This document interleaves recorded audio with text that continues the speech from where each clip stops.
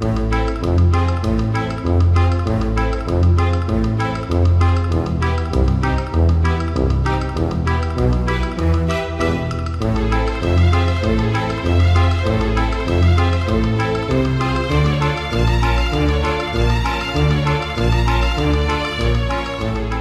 a world where monsters have taken their place among cinematic history, but who are the real monsters? Are they the scaly creatures that haunt our nightmares? Or are they the person you see every day just casually walking down the street? What happens when man outweighs the monster on the screen and creep into our lives and dreams? With our co-hosts Joe Randazzo, Vicky Ray, and Keith Shago, they will uncover who are the real villains as we explore the classic cinema along with some modern greats and find the monster within us.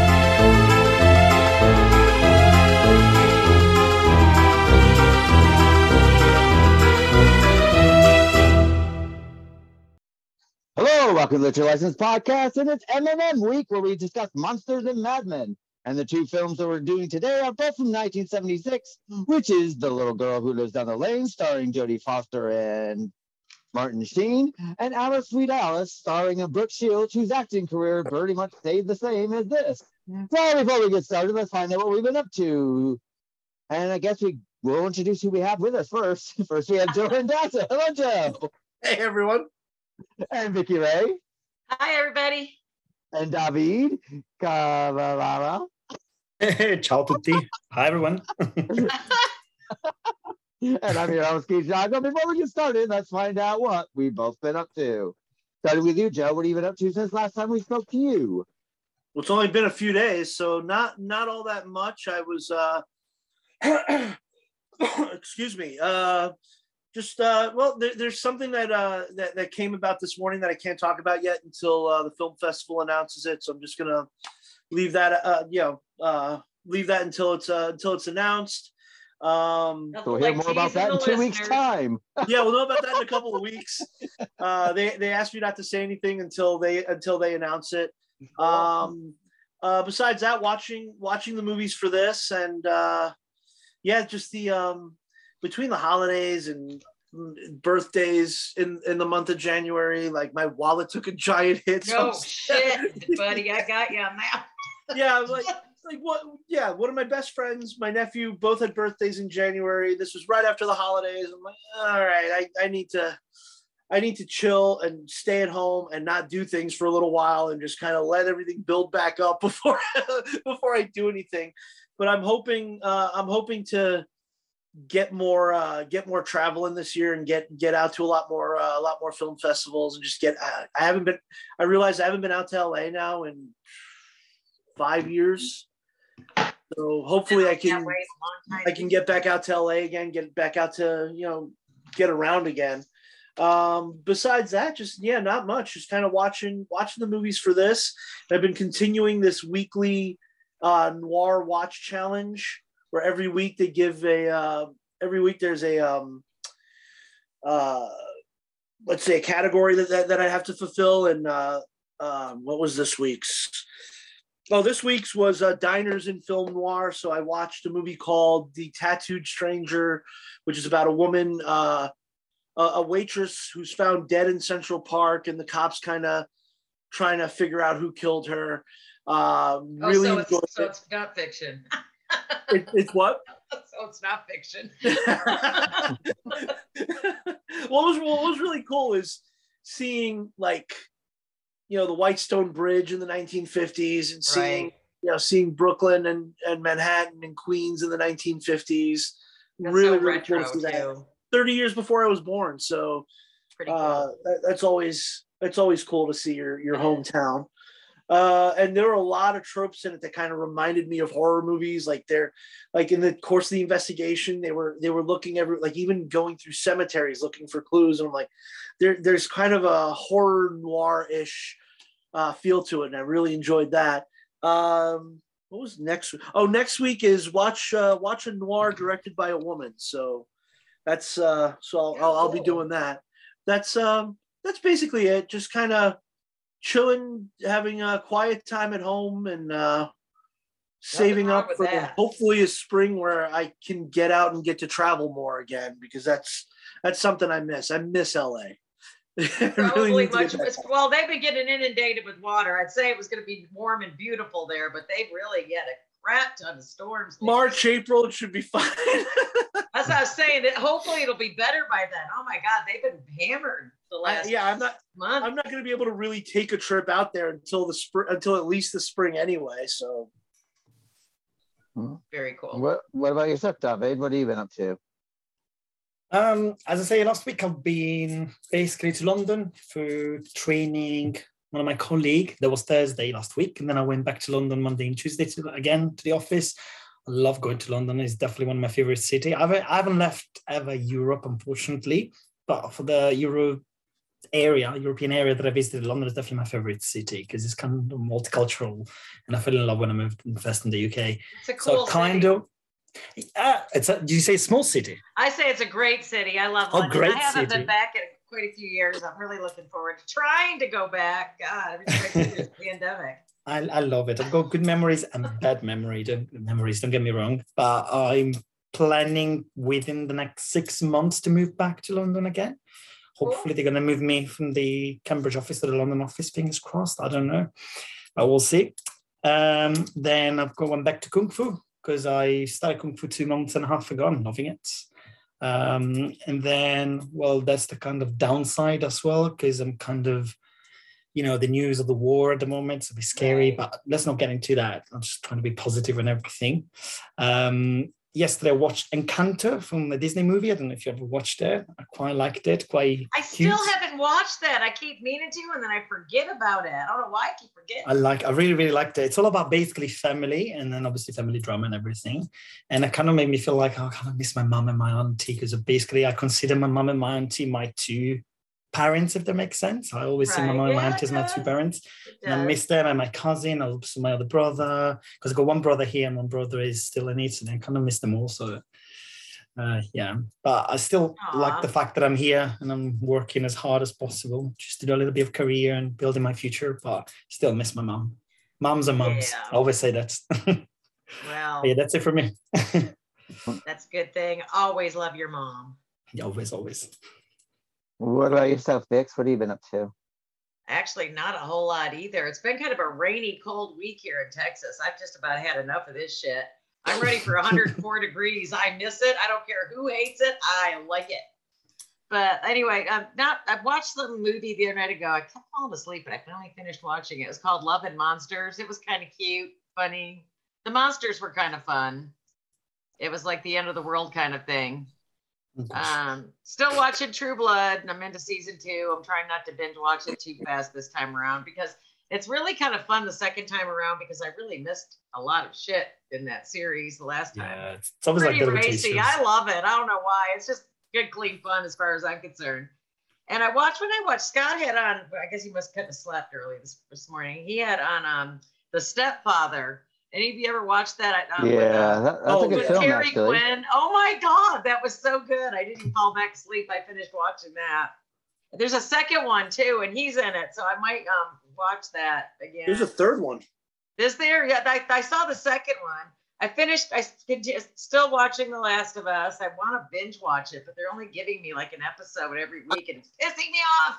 I'm waiting on that one. I'm just gonna wait, like I did with The Offer, where until like it's like just a couple weeks before, and then I watch them all over a week. Patiently though for The Boys to come back. I really I gotta watch the last season of The Boys. I've only seen the first 2. And what else did we watch? We watched Wrong Turn, the 2003 Wrong Turn, not the 2020 Wrong Turn, because the 2003 is much better than the 2020. And I watched Adam's Rib with Spencer Tracy and Hepburn. But I love that movie. It was so good. Hadn't seen it in a long time. But other than that, just trying to recover from the holidays still, financially and otherwise. So. I'm actually waiting to check out. I've seen it before, but it's been a long time. I have the Spencer Tracy, Ingrid Bergman, Jekyll and Hyde, and the last couple of weeks I've been watching a lot of Ingrid Bergman movies. I've always randomly loved her. Yeah, I've been watching a lot of Hitchcock movies since the new year, and she's God, I wish you were around when we were doing Alfred Hitchcock. I know. Yeah, you guys did that before I was on the podcast, but Yeah. I watched Spellbound, Notorious. I randomly watched Casablanca one night because I was on Mark Krawcheck's podcast towards the beginning of the year, and he it's called The Spoiler Room. If anybody wants to check it out. Yeah, I just subscribed to it because it's some pretty good stuff on there. I've been on there twice. I was on 3 times. I was on there when he did Sleepaway Camp. I was on there when he did The Burning, and then I was on there at the beginning of the month where we did Murder on the Orient Express, and I just kind of watched inadvertently watched a lot of Ingrid Bergman, and then one night I was like, you know what, let me just rewatch Casablanca because I'll watch that like once every year or so, and I was like, I haven't seen it in about a year, and then I found out it's playing in the theater in March, so I'm going to go see it on the big screen in March, and then I was just like, I got the Ingrid Bergman, Spencer Tracy, Jekyll and Hyde, and I haven't seen that in forever. So let me give that another shot. I remember not liking it when I saw it as a teenager, and I never watched it again. But it's on this 4-movie box set from Turner Classic Movies of horror movies. I'm like, let me just give it another shot. It's right there. Right. Let me just throw it on. I still got to watch Scarface, the old one. I've never seen that one. Never seen I can't wait to get your thoughts on it next month then. That's going to be fun. I'm sure I'll love it. I love both versions. They're two very different movies. They're not the same. I already figured that much out just by I've seen the other Scarface, the new one, 1,000 times since college. And not 1,000, but you know what I mean. And I've never seen the older version. I've just never got down to sit down and watch it. And I know they're 2 totally separate films. So. I mean, there's aspects of it that are very similar, but yeah, to the end. I'm gonna watch them like really close together, and then at the end, when Keith asks which one we prefer, I'll figure it out then, because like that's gonna be a toss up. That'll be hard, probably. It's kind of hard when it's 2 movies that are so different. And so good, yeah. Yeah. What about yourself, Keith? Well, I spent most of my week at the police station this week. What'd you do now? Were you hooking again? Yeah. Wish, gosh, I'm too old for that shit. Why the police station? No, because basically what's happening is I have a stalker that's basically I've been getting gifts and stuff, and I haven't thought anything much of it. But now they've been hand delivering stuff to my home and to my work, and they don't know who it is. Gosh. So I thought when we talked, I thought we knew who that was. No, we don't actually. So so basically I had to like take my phone in, they made a copy of my phone, had to go through my emails and everything like that. But apparently they can't. So basically, my stalker's out there. I'm looking for a new car. No, I'm kidding. I was gonna say, for a nominal fee, I'll get him to date you. But no, I mean the thing is, the reason why is only because they're I mean, I don't know where they got my home address from, but now they got my work address, and my boss card in the internet, baby. Well, they wouldn't have my work address though. That's the thing. So, but anyway, that means that they are definitely stalking you, hon. Be careful. Yeah. Well, the police said they can't do anything until he physically attacks me. So, that sounds about right. Yeah, but the good thing. Open carry. Yeah. Open carry. And then but the thing is the cards and stuff are getting a bit threatening now. So it's like, okay. Threatening. Well, let's just sit there and say they sound like Yvonne Elliman. If I can't have you, I don't want nobody, baby. No. Gosh. So yeah. What is it with people? I don't know. I mean, God. I'm sure they could find someone a bit more interesting than me. But anyway, it is what it is. They don't know who it is. So now what I got to do is anytime I get anything, I have to get them to come by and pick it up. So went and filed the report, had to go back, and they got some more stuff on Thursday, got some stuff today, so I had to drop it off at the police station. So yeah, it's odd. So, but I mean, when you're as pretty and gorgeous scary, as buddy. Yeah. Shame. And outside of that, I started watching this BBC series called Happy Valley, which is fucking fantastic.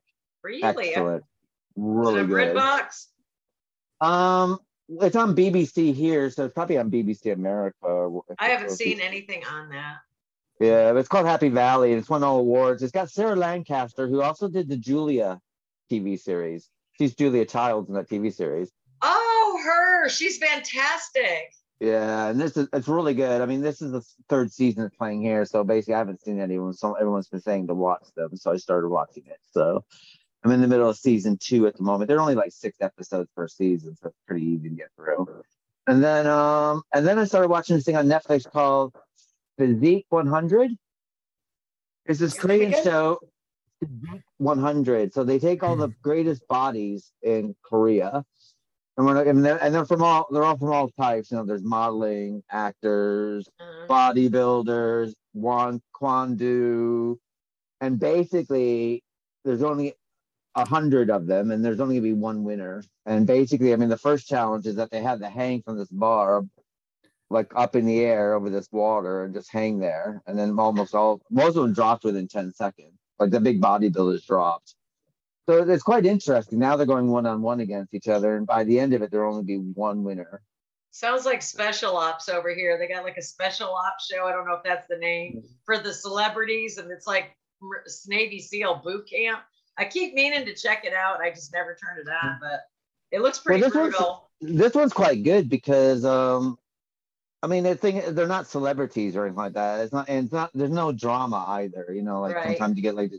You know, you get these people from like Big Brother and X on the Beach and shit like that. Or something. Yeah. And they're all fighting with each other because they're just reality TV stars. So it's quite interesting. That's on Netflix. So I've been watching that, and I did watch all The Circle, which that's probably 9 hours. Loves it. Well, it's probably 9 hours of my life. It was an interesting kind of. I don't like reality shows, but it was kind of a cool. I like the first season. I think the problem is that with these reality programs, these reality game shows, that sit there and say is that the first season's always the best. By the second and third season, they all know what they're doing. Yeah. And I don't know about you, but I'm sure if our stalkers out there, please don't hate me. But what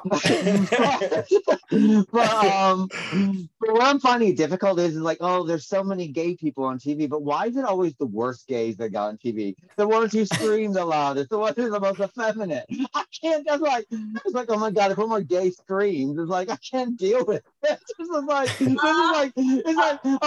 if someone got all these gays on TV, it's great. Like, yeah, but all these stereotype gays. It's like all stereotype gays. You are so right about that. I mean, especially right now, they do stereotype the gays. Yeah, and I don't know why they do that. And every time there's a lesbian on there, she's drinking herbal tea and she's wearing earth shoes. I just don't understand. Or they're really butch or something like that. Yeah, precisely. There's never like a. There's no happy medium. No, I don't understand. It's like everyone's happy about this. It's like, are they? It's like everyone just looks like a reject from RuPaul's Drag Race. I just can't deal with it. But that just reminded me of. Have you guys ever seen? There was a roast to James Franco. Jesus Christ, Jess Franco and James Franco are completely different people. Right. There was a roast to James Franco, and Bill Hader came out with gray hair and a tracksuit and called himself the president of Hollywood. And I think Aziz Ansari was on the dais, so he was making fun of Aziz Ansari, and he was like, "It's amazing to he was playing a character called the president of Hollywood. It's amazing to me, you've done all this work and you've never done any of the stereotypical stuff." But you would have made so much more money if you did. that just reminded me of.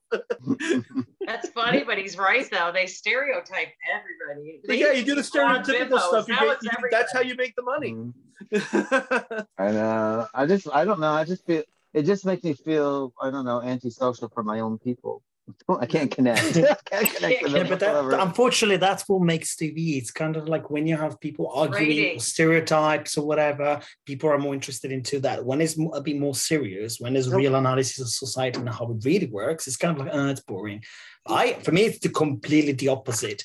Like even when I lived in Watford, there was a period when I watched 3 seasons of Big Brother because I lived with my ex and he used to love, watching Big Brother. I used to hate the idea of watching Big Brother. So it was like, okay, let's get into it. It's very psychological. I was like, okay, it's a social experiment. Let's watch it.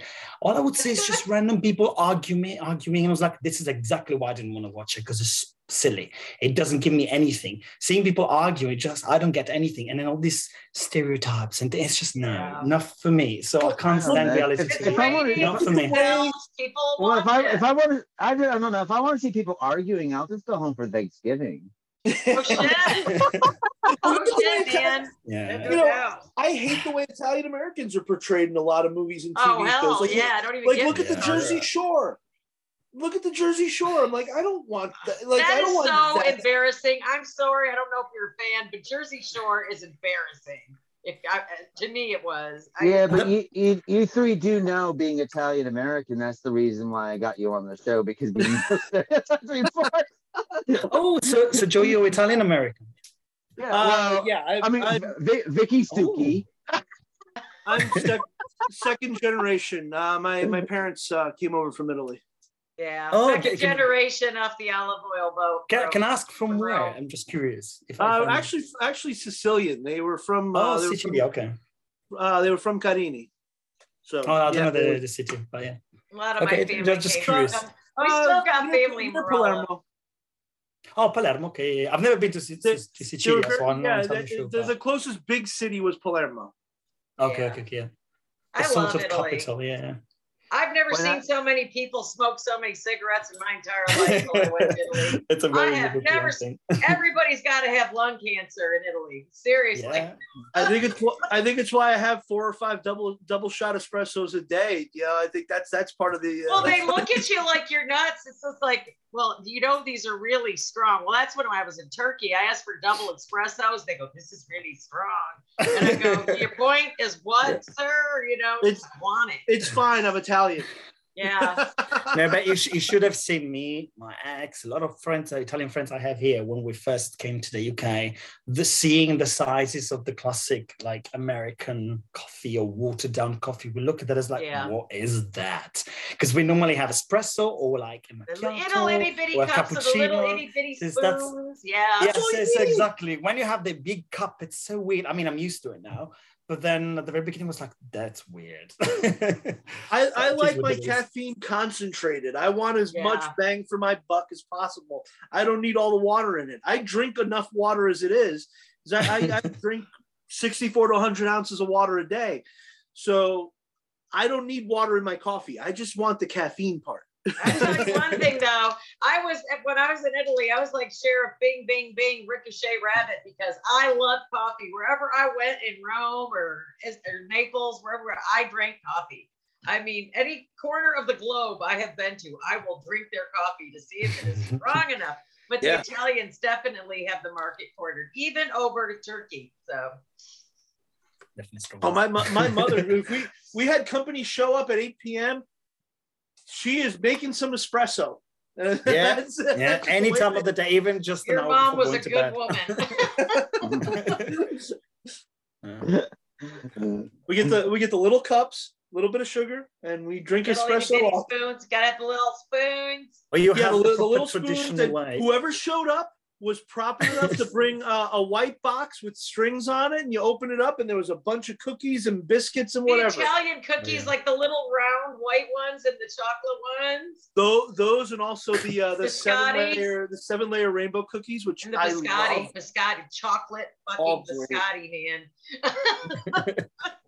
Kind of the lemon cookies that never went bad, so somebody would bring us a pack of lemon cookies in one of those, and we'd you guys have are making me hungry. I'm gonna have to start shopping for this shit on Amazon when we're done. I promise, if you like Italian biscotti, we have the biggest most famous brand that we have is Mulino Bianco. It's like they're a very famous brand. It does so many types of biscuits. you have no idea. You just I go to sent them my mother and then you an look at them. They're assortment. very simple, but they I used to love I them. bought Now my I'm mother an celiac. I can't assortment have for them. Christmas. But oh Nice. my god, I used to love It them. cost a lot to ship them, but I sent it to my mom. She loves Yeah, but once in a while, why not? You The know, thing once in a while. whenever I go back to New York, my brother lives in a very Italian neighborhood, so I hit up all the Italian bakeries, and Oh yeah. man, Cannoli. I love That's proper cannoli. Siciliano. Yeah. Keith, this is what happens if you tell 3 people they're Italian. I'm sorry. we ended up Talking about doing food. a podcast and talking about Yeah, but talking the about real espresso reason, pastrami. the real reason we talk about food is because when we are abroad, we miss the food stuff that we have from our country. That's why, like the stuff that I found traditional Italian stuff, it's funny, but it's isn't like it- six times the price. But isn't either food or illegal crime, isn't it? I mean, that's what you. That's what we're known for. Yeah, you've been watching I too much of The guess. Sopranos. I've seen The Godfather. I know. Take the gun, leave the cannoli. Yeah. Pizza, and the mafia, which does not exist. I would kind of. Black hand it does exist. though. Yeah, it does exist. Unfortunately, it's, I don't know. When I went Certain to parts, yeah. Sicily, I was walking down the street and the car next to me got his window shot out. Probably just another day in the life, you know? Ma che cosa mafia? But I have to sit there and say that because I know the trick when you go to Italy. What you do is if you do not make sure they don't put you in the tourist place, make sure they sit you in behind where the locals sit. That's where the best time is. I agree. And everywhere you travel, to be honest, is always like it's better. Yeah. Well, when I was in Sicily, we basically partied with the person who does the dubbing for Robert De Niro. So that was quite fun. Oh. I just realized I haven't been to Italy since 1994. It's been 29 years since the last time I've been in Italy. About 4 years Wow. for me. It's a long time. Now Food is they're now they're very embroiled into the EU now, so it's probably more EU friendly than it was in '94. So. I thought they were non-EU friendly. I thought they had a conservative prime minister now. No, they're still EU. They're part of the Yeah, EU. they are Still still, EU. but the current prime minister is a bit. Well, let's not get into politics. No, Right? I don't. Let's Yeah, not, we because love I've it. Mussolini. He was weak. He was weak. Oh, He was gosh. weak. yeah, that's what I was trying to avoid getting into. Is her views on Mussolini are not exactly. Mussolini. Historical figure. Lest we forget, we must, and with history, just can't erase it. That's all. No, we have to remember always. I agree. We have to remember always. History exists to remember and to learn from the mistakes of the That's past. exactly Otherwise, what's the right. point? Yeah. Well, I mean, Mussolini was okay. I mean, luckily, Oh, Hitler. gosh. He had Oh my Hitler God! I hope my mother doesn't listen to this, Brian. I mean, no, I think he was okay. Oh my God. But I think that he was lucky enough to No. exist in the time with Hitler, so kind of Hitler took everything. He didn't have to stand in the shadows. Well, Hitler admired him though. He was like a fanboy, wasn't he? I Well, it was believe. like him and Franco, wasn't it? Yeah. Yeah, They were Franco was the fanboys other of one. Mussolini. Yeah. So let's just say that from an Italian perspective, unless you're one of those weird, super extremist weird people, that unfortunately they're still out there like, oh, back in the days, Mussolini was a great figure. And we're like, You know, normally the average is in Said none of my relatives, bless their hearts and souls, I wherever was they gonna are. say you could tell, like, the people listening couldn't tell because they can't see Keith's face when he started that. It was clear he was going towards a joke, and we all cut him off. So Oh, I'm sorry. people I'm listening getting Well, too no. serious. might not. Well, have heard that's the whatever whole joke he- point, Joe. He's trying to get us going. We got to give him something, you know? I tell you, to be honest, though, I think the weirdest thing I've ever experienced in Europe is I went to Austria to visit my friend Petra, and Petra goes, you won't believe this. She goes, because she lives in Dornbirn, and she goes, let's go outside because I want to show you like a really small village out in the Black Forest. So we get in a car and we go to this small village, and basically there's these Nazi signs and everything, and they were celebrating my Hitler's God. birthday. Oh, man. They're all God, over the no. place. Them freaks are Yeah. still everywhere. She goes, Unfortunately- she goes, look, she goes, when we arrived, it's like, you know, all these little SWAT sticker flags and everything like this, and everyone's like, singing or I have whatever. such a hard time. Well, I would have really had a hard time. Like, And keeping Petra goes, myself. whatever you do. Petra goes, whatever you do, don't open your mouth because they don't like Americans. It's like, okay. That would have just, yeah, whatever. I would have been so. I need to take all the old stories that my mom and my dad and my uncles told me about growing up in Italy under Mussolini. Just because, like, these are stories from people who were, like, you know, on the ground. There. Trying to put something together with it, because there were a lot of stories that could, if I could figure out the brain goo that's up here and morph them into something concise, I would love to write something about their experiences as they passed them down to me. And actually, that reminds me, I saw Two Women by Vittorio De Sica earlier this year, which was Sophia Loren. She was related to Mussolini.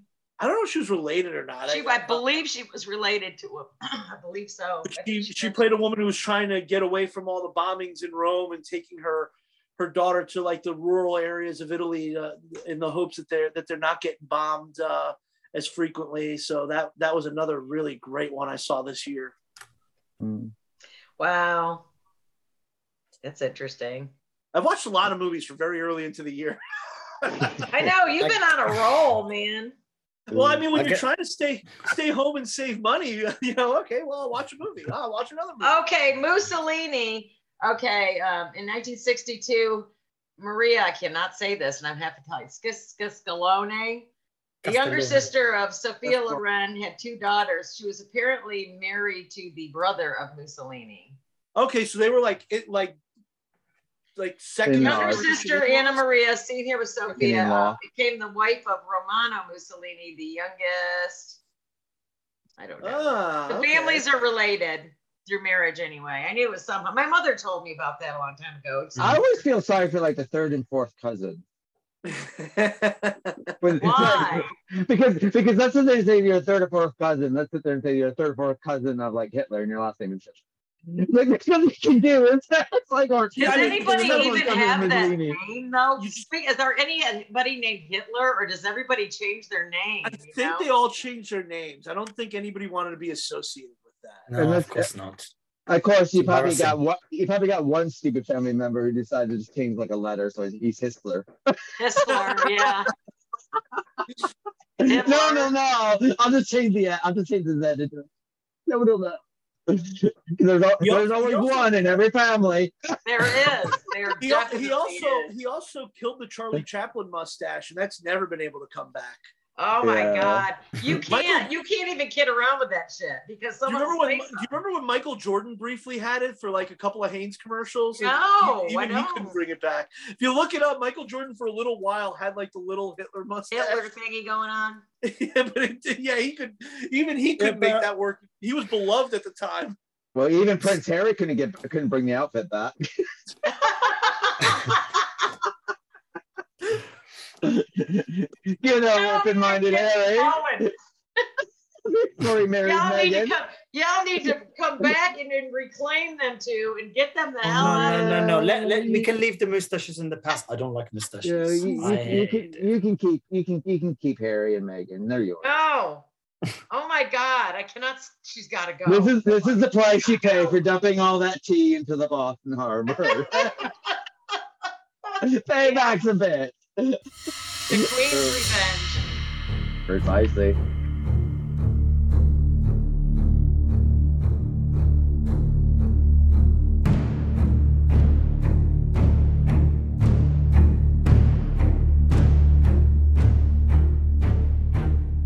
And speaking about payback, this brings us to The Little Girl Who Lives Down the Lane, which is a 1976 cross-genre film directed by Nicholas Gassner, and starring Jodie Foster, Martin Sheen, Alexis Smith, Mort Schumann, and Scott Jacoby. It was a co-production of Canada and France and written by Laird Corning, based on his 1974 novel of the same title. The plot focuses on a 13-year-old Bryn Jacobs, a child whose absent father and secretive behavior prod the suspicions of a conservative small-town Maine neighbor.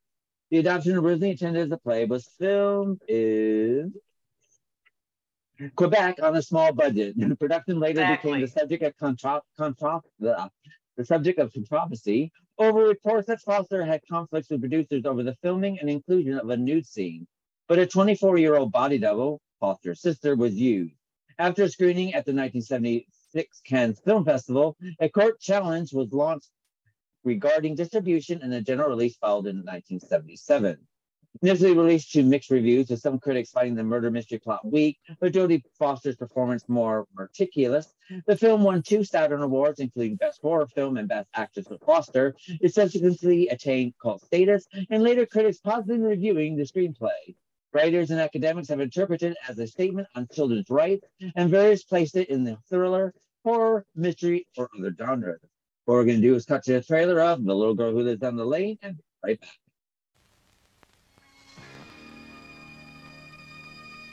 They called her the little girl who lives down the lane.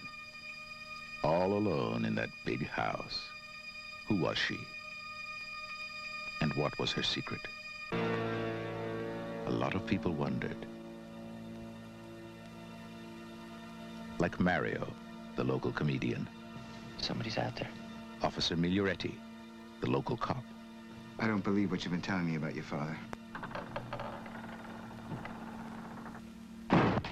You're a very pretty girl, you know that? Pretty eyes. Frank Hallett, the local creep. And nasty Mrs. Hallett, the local gossip. Mrs. Hallett, I'm warning you! I want to know what's been happening here in this house.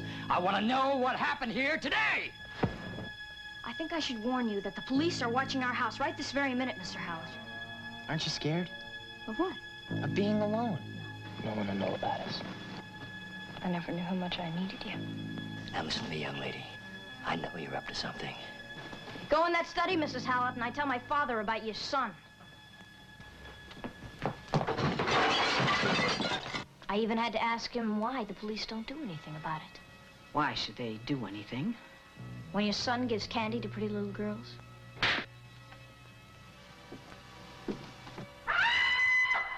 Academy Award nominee Jodie Foster, Martin Sheen, Alexis Smith. Get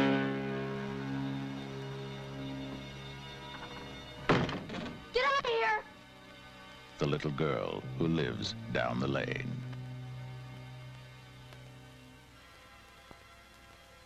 Hello, welcome back to the Liquor License Podcast. We're discussing The Little Girl Who Lives Down the Lane from 1974.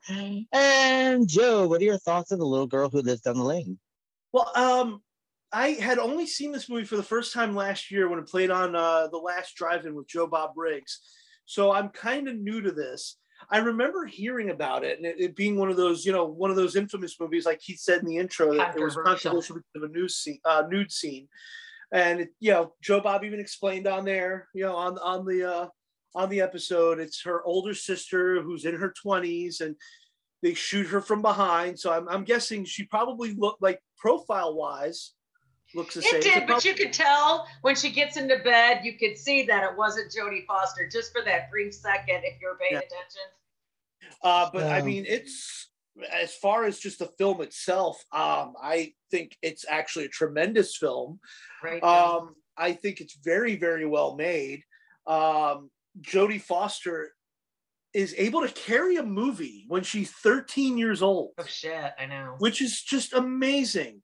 And this kind is of a glimpse of things to come, I mean, we're recording this on a week where the Razzies just got in trouble for nominating a child actor for Worst Actress for the remake of Firestarter. But this movie shows that like an actress who is, I heard it sucked. I haven't seen it. Yeah, everybody I know that's seen the new Firestarter says it's terrible. So I don't know. Maybe eventually I'll check it out because it'll be like, what the fuck? Why not? Let's just say it makes Drew Barrymore's version look like a masterpiece. Let's put it. And I was never crazy about that one either. I don't know. She had backlighting. She had backlighting and a little wind blow behind her hair every time she set it afire.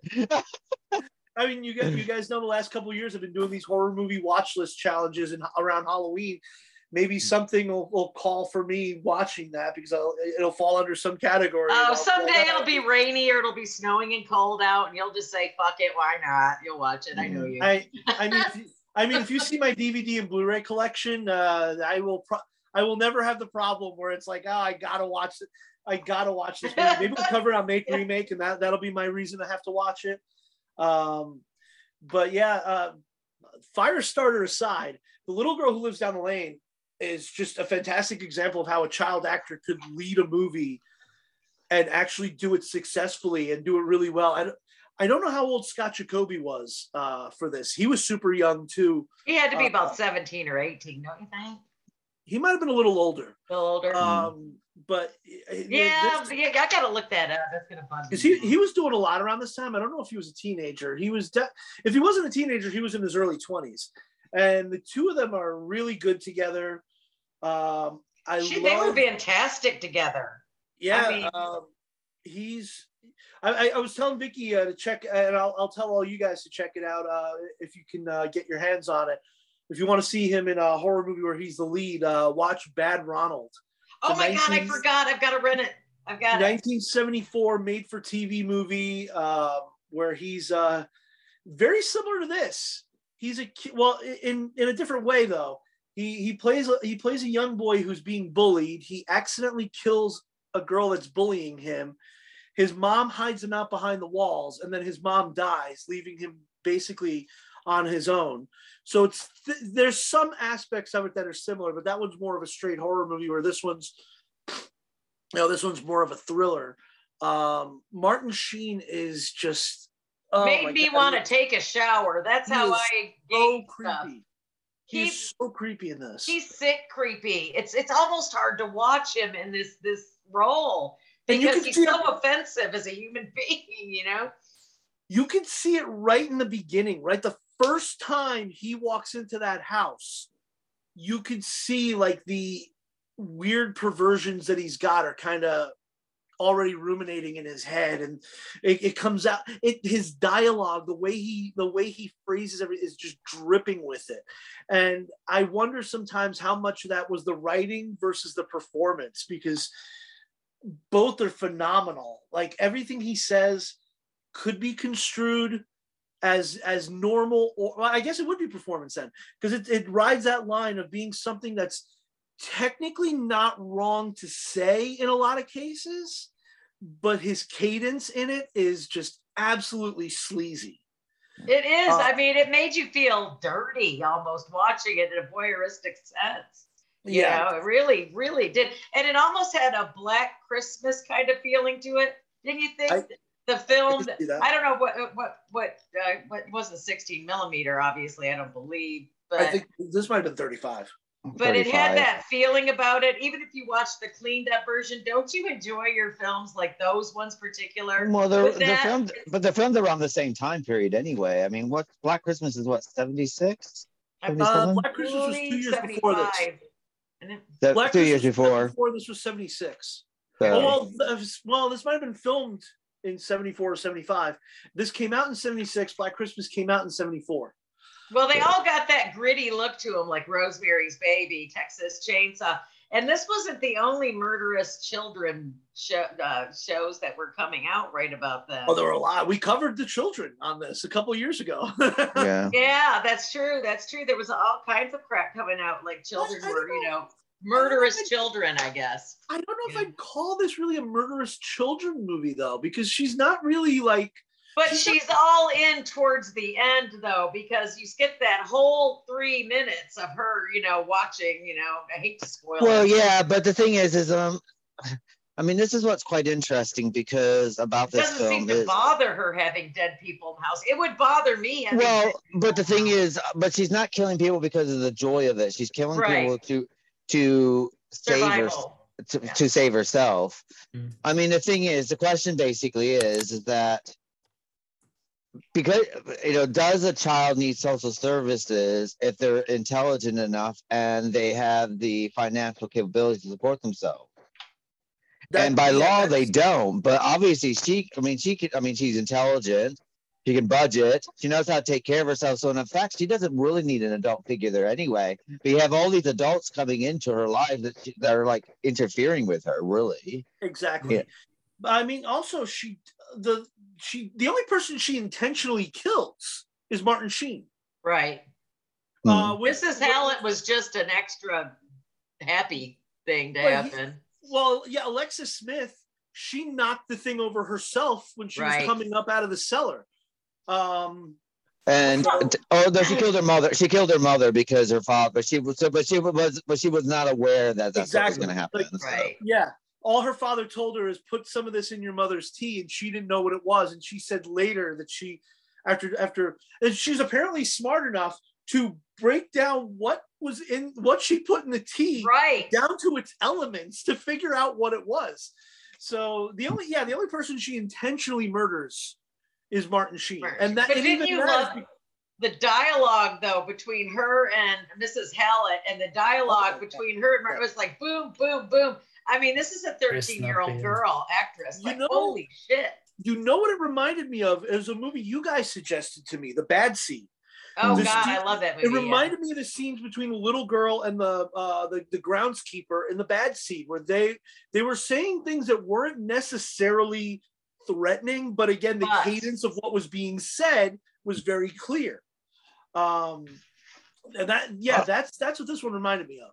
I mean, if you look at Mrs. Hallett anyway, Alexis Smith does a fantastic job. Yes, she does. I love Alexis Smith in this, she went from being like the first movie I think I saw her in was it was Bogart movie, Conflict, where she was the young woman that Bogart became obsessed with to the point where he killed his wife thinking he could be with Alexis Smith. Which is a very good movie, by the way. I really like Conflict. It's Bogart, Sidney Greenstreet, Alexis Smith, really fucking awesome 40s noir. But yeah, she's fantastic in this too. And she comes off right from the very beginning. She's just such an asshole that you just want to see her. Well, she does that thing that landlords are not supposed to do. It's like barge in. Yeah. So, this is my house. Like, no, I'm renting this from you. Everybody barges into her house. Here. That I was getting heated up in that moment as well. It's kind of like, because in the UK, it's very similar. The landlords have a lot of power. So you're kind of like, well, wait, okay, this is your house, but I'm actually paying you money to stay here. So I have certain rights. So this is your place, but I've got certain rights because I'm giving you money for staying here. So you can't just come here and then just do this and do that. Oh, the table was supposed to be here. Well, I don't care. I live here now. Yeah, I don't care where you think the table needs to be. It's very uncomfortable. I think it was great to be very uncomfortable. She was a proper, what's the term these days? They use Karen, right? Scott Jacoby is 66 now. So how old would that have made him? He's 6. Yeah, he was a teenager at this time. Right. Yeah, he was a teenager. But yeah, she's definitely got Karen energy. We got 2 shitty landlords in these movies. Basically. But everybody comes in her. That's true, and she's also kind of a bigot because Mrs. Hallett came in.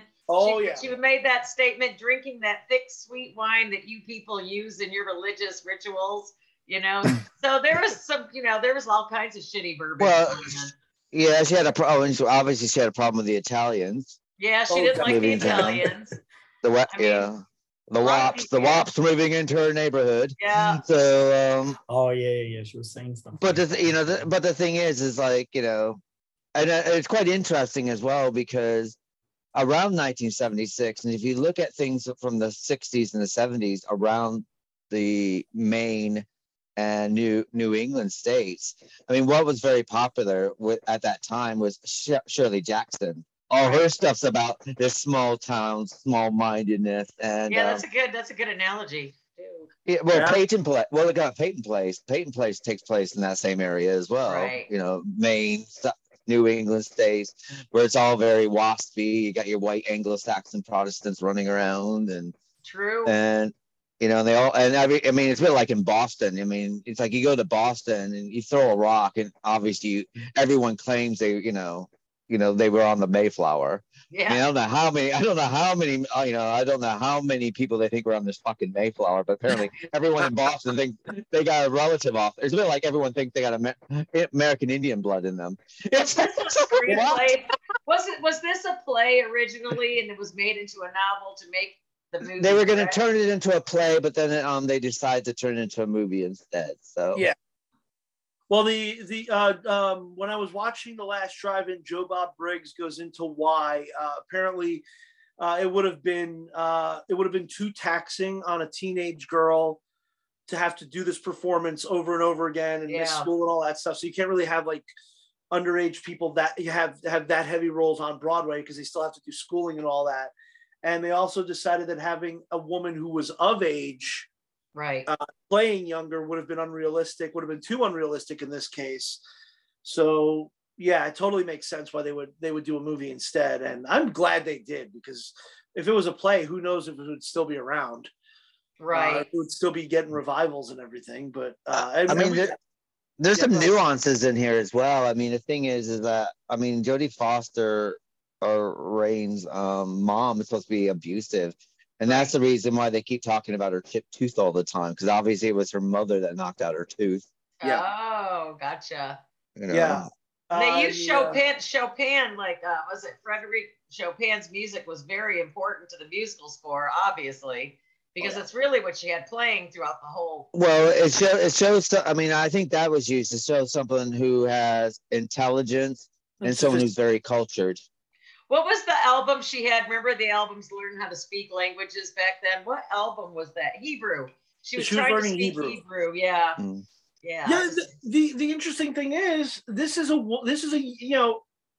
you want to call her a little girl because she is technically 13, but in some ways she comes off as a young woman because she's so well cultured and well-versed. She's the smartest person in this movie. Well, she pretty much bests all the adults. Well, yeah, she's easily but she's more cultured, more sophisticated, more educated than these people who are 20, 30, 40 years older than her. And she's worldly as well. Yeah, a lot more worldly too. Obviously she can cook a well-balanced meal as well. She knows exactly how to to support herself in the kitchen. She keeps the house clean. I mean, I'm talking about, this is someone who's very, very, put together. Well, her and her father planned this. It was a systematic plan. Okay, this is where did he die naturally? He committed suicide. Okay, so why did she say, this is the part I just couldn't find the answer. What happened to his body? Was he in the cellar too, or she said he'd never be found? No, he wandered off into the ocean. Oh, okay. Yeah, he was apparently very sick, knew his death was imminent. Yeah, right. Left her a lot of money, made sure she was set up in this house, and the lease was for 3 years. So by the time the lease expired, she'd be 17. He knew he was going to go any day now anyway. He wanted to go out on his own terms. I still, with a young child like that, even knowing that she could take care of herself, I don't know that I'd still be able to. That would be hard on me as a leave parent. her like that. He set her up with what to do with mom if your abusive mother shows up. With the red nails, her shit hooks. Yeah. Bust out the almond cookies and the arsenic. The arsenic. No, wait, it was cyanide. It was potassium. Oh, cyanide, yeah. Oh man. Luckily she never tried it herself. In the book it says Ren kills Mrs. Hallett by putting a gas pipe in the basement to suffocate her. Obviously, we could have been really worse in this movie than we were. So, I mean, then you would have gone, completely into the bad seed territory. Yeah. This kind of rides the line perfectly, because the only person she kills because he is an adult who's trying to molest her. Right. That's. And he had 2 kids, and he looked perfectly normal, but he had to pick her out and bug her to where remember it was a Halloween when he comes over and she cuts up that birthday cake and says, "Here, trick or treat yourself, get the hell out," basically. But then he comes back. I mean, what? But during the part where she's giving him the cake, he gives her a pat on the ass. Yes. Yeah. Talk about being familiar. Golly. I mean, what's quite interesting is the next movies that Martin Sheen and Jodie Foster would be Badlands, which we're covering next month, and of course Taxi Driver. Right, Yeah. which came out the following year. I mean, so you look at what these two actors. I mean, Martin Sheen was just starting out at this time. I mean, he wasn't a huge actor yet. He Not wanted yet. to play the part of Mario. I just can't picture that. I'm glad that it wasn't cast that way. Yeah, that would have been kind of weird. That would have been really woo. You know, especially when they get. Woo. Yeah, and Martin Sheen, I guess he blew up. I guess after Apocalypse Now, I guess that would be the big one that blew him up. So yeah, Martin Sheen was a couple years away from becoming, you know, the megastar that he would become. But he plays sleazy quite well, though. I mean, Badlands. I mean, when we cover Badlands with Sissy Spacek next month. I don't think I've seen Badlands yet. I bought the Criterion of it so I could watch it. So it's based on the true story of Richard Speckler, the serial killer, isn't it? So I didn't know that. Okay, well, I'm looking forward to that. I didn't know that either, but I'll have to look up the serial killer now. Yeah, well, it's serial killer month. I think next month. So I just love serial killers. Oh yeah, because M is the other movie, right? And which is based on that child, a pedophile killer, wasn't it? The which one? In Germany, I can't remember the guy. I've not seen that either. So I'm kind of Square Killer, I think. Yeah. Because they made another movie about him in the 70s, called The Tenderness of the Wolves. Yeah. And that one was a lot more explicit than this one was. Yeah. See, I've not seen these, so I'm kind of excited to see something I haven't seen before. Well, it's got Peter Lorre. You've never seen that either? This is Peter Lorre's first film, so. Oh, that's right. It's a 1930s film, isn't it? Yeah. Peter Lorre was such this is the first time I'm covering Fritz Lang with you guys. I love Peter Lorre movies, period. And this one I've never seen, so this is going to be fun for me. I can't wait. Yeah, I can't wait for it either. It's been a long time since I've seen M, and I've never seen Badlands, so that'll both be they'll both be. Oh my god, I the 3 of the 4 movies that we're covering next month, I love 3 of them. The 3 that I've seen. So this is going to be a fun month next month. Yeah. But yeah, what got us off track here? No, we're talking about as Martin Sheen and Jodie Foster, what they would go on to in the following year. It's just like, it's amazing when you think about it. Well, didn't they want to release this or whatever because do it that year, or wasn't there a problem? Well, the thing about Jodie Foster, you need to remember, is that Jodie Foster is just coming off of doing Disney film. Well, she had like 50 to 60 productions behind her before she took this on. She already worked with Martin Scorsese before this, but like Taxi Driver is the big one. But she was in Alice Doesn't Live Here Anymore. Like a couple years before this. Yeah, that's right. I forgot Alice Doesn't Live Here Anymore. He's at 13 years old, already working with like one of the greatest directors that ever lived. Well, not at that. I mean, Martin Scorsese at that point wasn't, the Martin Scorsese that everybody thinks of as the master filmmaker. But I mean, he was on his way there. He already had Mean Streets under his belt. So yeah, she's already working with master directors at this age. Yeah. You already see that little spark in her at that age. Yeah. She was destined for great things. She really was. And it was the little lesbian who could. That's right. 14 years later, I think she finally won an Oscar. Or did she win an Oscar for Silence of the Lambs? She got something earlier. She won for Silence of the Lambs, and she won for, I think, The Accused first. She's won 2. She got one for The Accused. She won, okay. I thought she got one younger than that, though. I think she was nominated for Taxi Driver. But that's right. Okay, there you go. That's it. And now she's playing a 13-year-old prostitute. So which is another one. Who hasn't seen it? But I guess just throw it out there. Fucking see Taxi Driver, because it's one of the greatest movies ever made. It is a great movie. I haven't seen it in a long time though, so it's something I probably need to watch again. It's been a while for me too, but obviously it's one of the most memorable movies ever made. One of the one of the greatest performances, or a couple of great performances, but one of the iconic Robert De Niro performances. And Robert De Niro's just woo. He plays it good though, He's always been like it's like I've never met him in person, but growing up in New York and being around a lot of actors, I know a lot of people who knew him personally, and he's apparently like very, very shy and withdrawn when you talk to him in person. Like he doesn't like, like his performances. He brings it all out, but I mean he's not as flamboyant as like Pacino, but well, no, but he does an amazing job in his prior years of acting anyway. But I didn't know this. They said that although Taxi Driver generated further controversy for its role in the John Hinckley Jr.'s motive to attempt to assassinate Ronald Reagan, what did Taxi Driver have to do with that? Because Hinckley was in love with Jodie Foster. That's right. That's right. He was writing letters to her. That's right. He thought that if he killed the president, then Jodie would fall in love with him. Yeah. Okay, gotcha. I mean that's one way to grab someone's attention. Yeah, write some letters to Jodie Foster. Try to assassinate a sitting president. That'll get you all kinds of attention.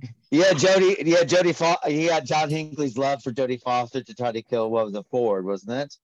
I don't know. I don't know that. I can't. Who did he try to kill? Which president? Reagan. And then you have Squeaky Fromm, her love for Charles Manson to kill Ford. That was it. That's wait. Ford does not sound right. Yeah. Hinckley Reagan tried to and kill Ford. Reagan to profess his love to Jodie Foster. Yep, at least we're not writing letters to Jodie Foster. Yeah. And he'd been better off probably getting a sex change. He probably would have had more of her love. You would have had a better chance. And you had Mark David Chapman, who decided to show John Lennon how much he loved him by putting 6 bullets into John Lennon that same year. Probably a good idea because he stopped making good music by that time. So. Yeah, you might have a point. No wonder you have stalkers. No wonder. So, David, what are your thoughts about The Little Girl Who Lives Down the Lane? Right, for me, it was a bit complicated. So, first of all, you guys gave me like a new perspective in terms of like the power of acting and the fact that the thing you just basically say, the fact that this is like a very powerful young actress who is very successful. I didn't even look into actors and actresses. Normally, I'm more of a conceptual person. So I base my analysis on movies or everything I watch based on the conceptual, the message that they send to the people who are watching it, this life lesson, the morals and whatever. I'm very much an educational guy. So you're the target audience, hon. Oh, okay. But yeah, so from my perspective was a big, because I'm very much of a conceptual person, this movie was very much controversial, but very uncomfortable to watch. Yeah, obviously, that theme was very uncomfortable, especially because watching something, I never watched this movie before. Watching it these days and watching certain scenes was like, I can't believe they did that. Obviously, it was back in the days, and it was done as a controversial thing to make people think, to go beyond of the normal thinking. Obviously, you can see that from even the other characters when they like talked about the fact like the landlady who's the girl is kind of getting to the heat up conversation, telling her, well, I don't know about your son, do you want to know about your son? And the ladies like in denial completely, and everybody knows, but they don't say anything, they don't do anything. And I guess he was molesting people in town, wasn't he? And then at some point they said, in fact, I might got it wrong, but it's kind of like the landlady made him get married with a woman who already had children, so they're not really his children. Or did I get it wrong? And thinking that way, it's kind of like, so they're not his sons, so it's already weird. Well, it's basically to cover up his little kitty feeling, isn't it? It's a marriage of convenience. Yes, just to make sure that he's covered up somehow. He's got a family, so it's not too weird. It's kind of like, okay, we can fit this person into the normal concept of family sort of thing, And it was very uncomfortable to watch, and there was this tension about this character being obviously a pedophile, and then this girl trying to survive and fight, and all the killing of the girl. So, from my perspective, maybe it's my generation, maybe it's just me. I'm more used to, I'm going to say unfortunately, modern cinema, where it's very clear who the villain is and who the heroes are. In this movie, I could not understand whether the girl was fighting for survival and killing because she needed to survive, or whether I was supposed to hate the girl because she was killing people. And it was weird. So obviously it was kind of like, okay, no, she's young, she's alone, she needs to survive. Okay, so she's killed a pedophile. Like, okay, that's fine. That makes sense. That's black and white. That's clear. But then then you see the part that she killed the mother, but she didn't know. And then the part when she killed the landlady, but there was not kind of accident. So there were too many things. The door fell on her head. Yeah, exactly. So she didn't. She was really going kill there, her. though. That's what I'm saying. Can you really defend her character because she was going there? Oh no, no! I did not like. Well, I think another thing I think you have to kind of look at with the killing of Mrs. Hallett anyway is that even if because it's an accident anyway, and no, she had nothing to do with it, she still's got to cover it up because at the same time, if she doesn't, she's now her home is now a murder scene, and the police and there are going to be a lot of questions of where's the dad now, right? And it's gonna put her in this huge spotlight basically on her, and then basically she's just going to be shipped to a children's home, probably be sexually abused by foster parents for the rest of her life. I mean, that's not. Does anyone have a good foster parent story of these kids who've been fostered? I mean, I've yet to hear one. So I think so. So they don't. That doesn't look like a good pretending, and so. It was very much like a survival story kind of thing. And then it connected me. I don't know if you remember the movie you remember watch, Keith, Angel. It reminded me of that movie. Yes, it does kind of, doesn't it? So it's kind of like this girl who doesn't have the father. No, was it the mother or the father who ran away in the movie? And then she had to The mother ran away, the father ran off first. Yeah. And in that movie, she became a prostitute because she had to survive. So you feel like, oh, that's I love every that's character wrong. in that movie, Angel, But, especially. Yeah. High school student by day, hooker by night. Angel. But now, again, you that can't was get another away with that shit now anymore. Those were great times. No, exactly. Movies. Everybody's so fucking uptight now. You can't. Well, the interesting thing about 70s movies anyway is that this is what quite telling. Up until like 1982, 83, audiences were more intelligent. So basically, and I think it also has to do like, and if you look at 40s, 50s, 60s, and 70s films, the thing is, they expect the audience to fill in the backstory. Right. Nowadays the backstory is told out to you like in black and white. It's like it's thrown in your face, left, right. And they also tend to sugarcoat everything these days and very much make villains the heroes. The thing I'm so used to. Yeah, there's always very. Because people make a big deal about things, whether it's kind of like, well, I'm doing a movie because I'm kind of explaining how things really are without sugarcoating them. That's the reality. If you think about what happened in the 80s, that was, although they started in the 70s, the 80s was the rise of the mega blockbuster. Yeah.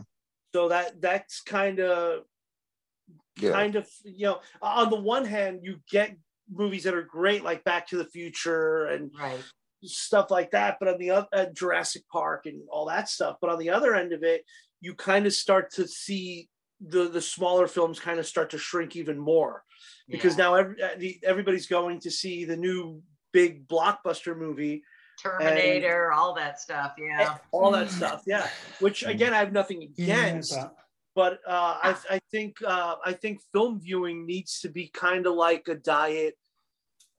When kind of like your physical diet, like you need to get your protein in there too.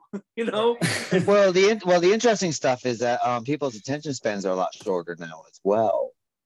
Now before like up in like in the 70s, films in the 70s basically is that every 25 minutes you had to make sure something happened, because that the attention span of the population would die within 25 minutes. So you had to make something happen. So that way people, keep them awake. Nowadays, you have to do it every 10 to 11 minutes. Oof. This is how people's attention spans have died now. And basically that's the reason why now, like when you see any kind of film, you notice every 10 to 11 minutes something happens. All the time. That's and like that's Avatar, that new one. It's like something was always happening in Avatar. And you have to, because people's attention spans are a lot shorter. And that could be because of mobiles, it could be social media, it could be computers, it could be a lot of different Probably all the above.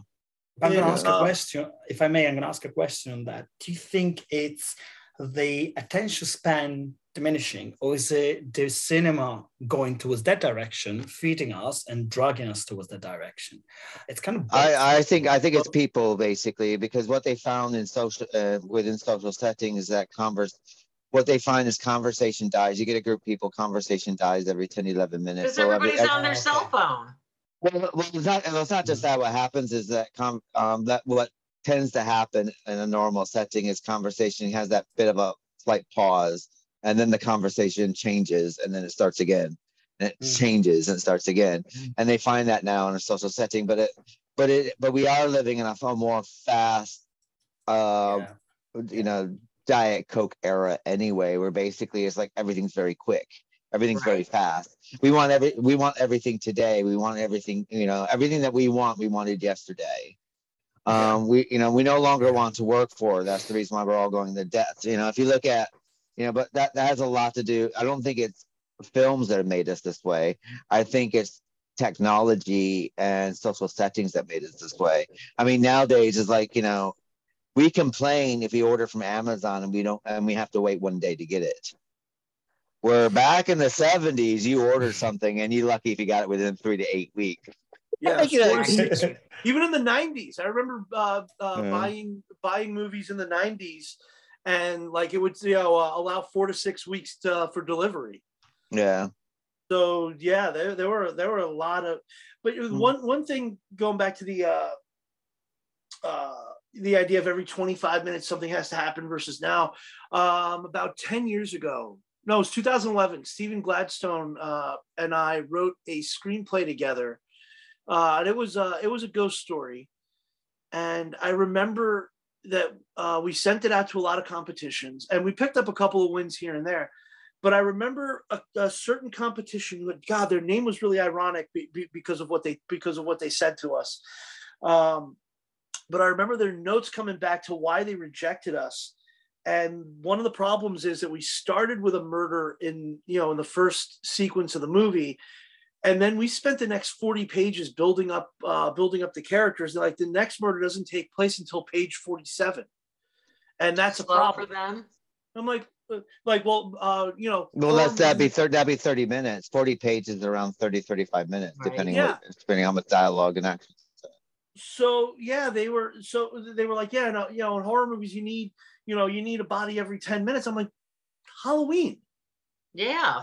Halloween, you have the first murder where but Halloween's 1978. Yeah, I was like, God, I wish I could remember. For the life of me, I cannot remember the name of this film festival, but I remember they had a name that made that really ironic that they were telling us that, because I think things are coming around though, full circle though, because I've noticed that it takes a little while to get your first kill in now in a lot of these movies. So I mean, maybe things are swinging back to have more substance.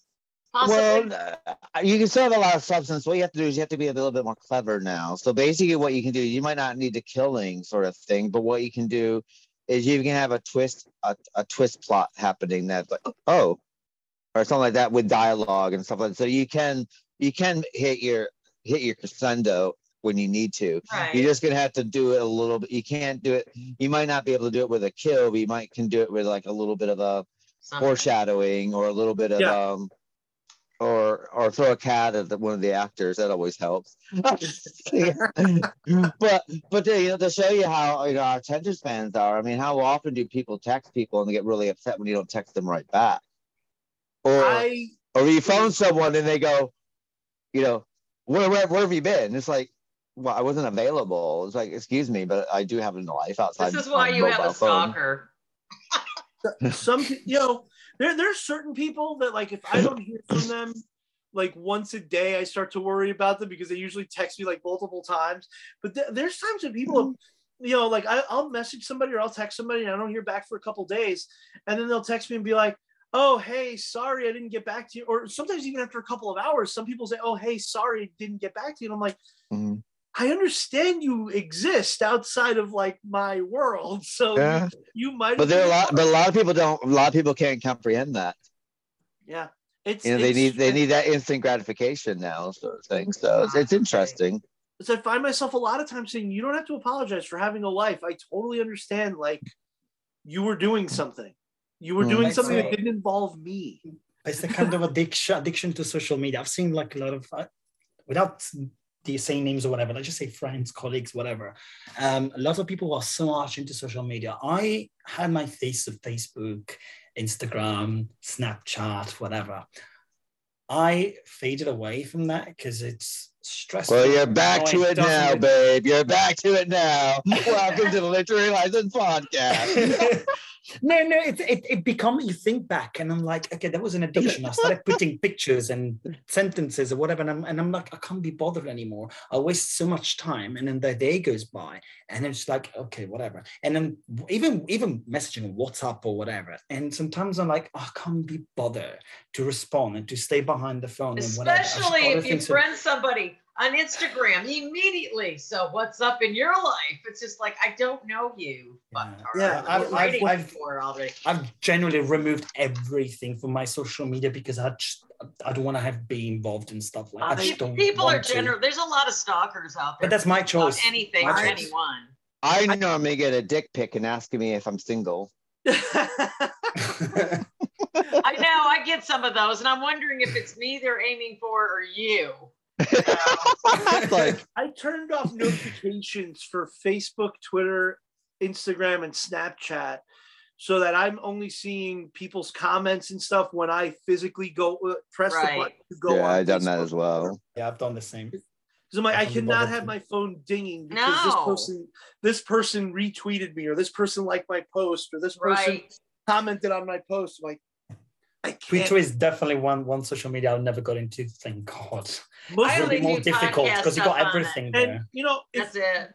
Everybody that's listening to this that knows me personally, most of the people on my phone are muted. So if you text me, I'm not going to know until I go in and I press the text thing, because there's only a very few people who I give that kind of access to. Yeah.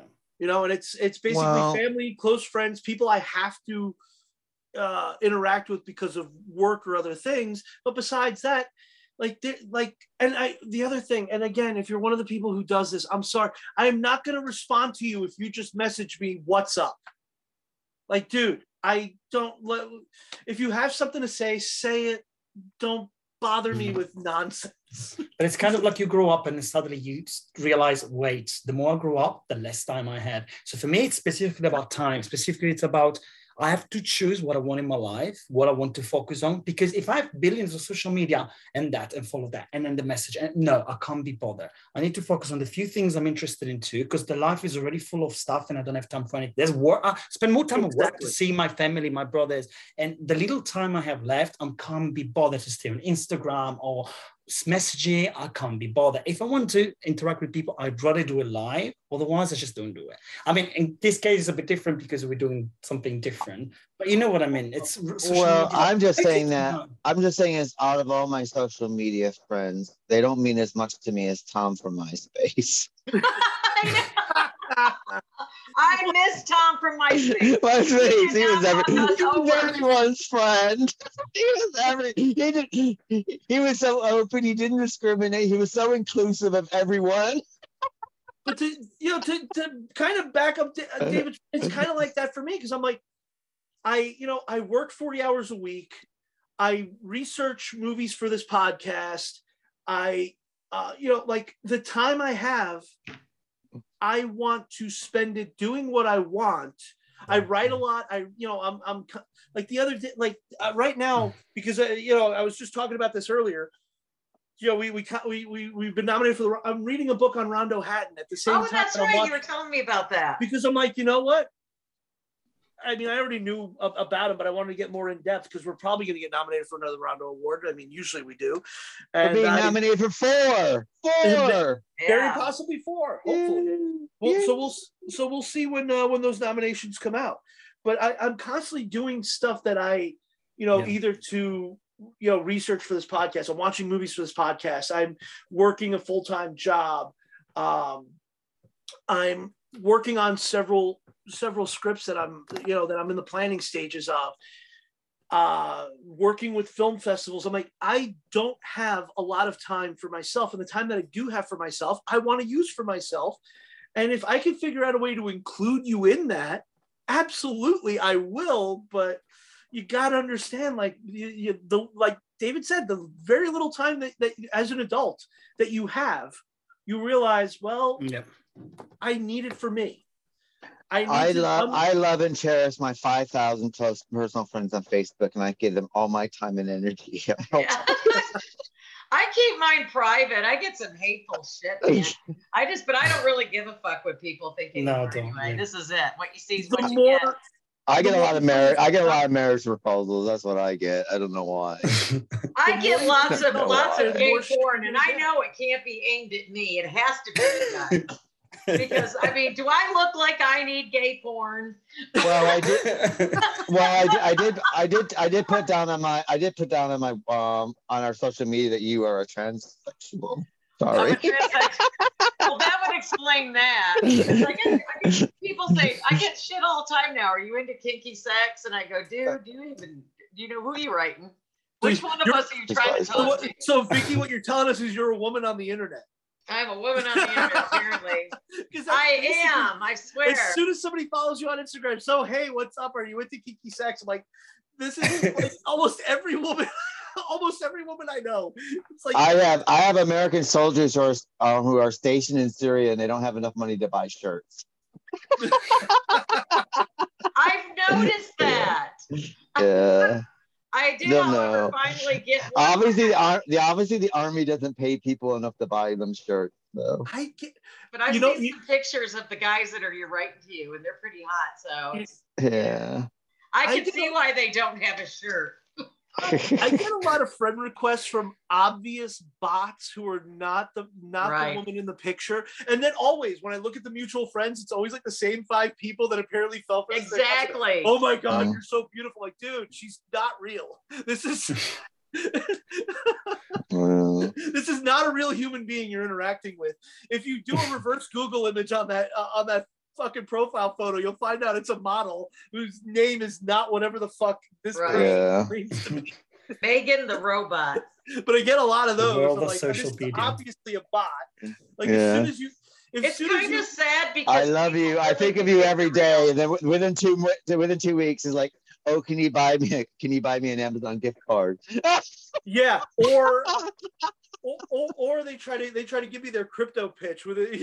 Oh my god! I am insanely sick about Bitcoin and crypto. Crypto, Bitcoin, whatever. It's like, fuck you. Y'all stop friggin' writing. I don't want Bitcoin or crypto. There's always some ghetto rat posing in front of a Mercedes or something. Look at what I got, my Bitcoin. Well, we saw how FTX worked out with crypto. Yeah, I'm gonna jump right on that train. Yeah. Crying out loud, man. The power of the social media. Whenever someone sends that, I go, can I give you my accountant's details? And I never hear from them again. Let me give you my accountant's details. There was one guy I used to work with, and the kid was pretty dumb. But I ended up having to block him on social media. And when I saw him at work, he's like, why'd you block me? He was like, because this is like 10 years ago. You keep sending me the same link to get my free iPad. He's like, well, I keep getting hacked. I'm like, well, stop clicking the link. Like, clearly they're getting your password from you clicking that link, thinking well, what if they actually are giving me a free iPad? I'm like, no, it's not happening. It gives you anything for free in this life. There's no such thing as free lunch. Precisely. You can't even get a free blowjob nowadays. No, shit, no. And as a transvestite, I would know. Oh gosh. I haven't been able to get any head in a long time. I know. Well, you have to be careful. Apparently, you're being targeted. You have to be careful, Vicky, out there. I know. Well, I know I'll probably get a host of emails now for those of you studying comedy. That's what we refer to as a callback. Right.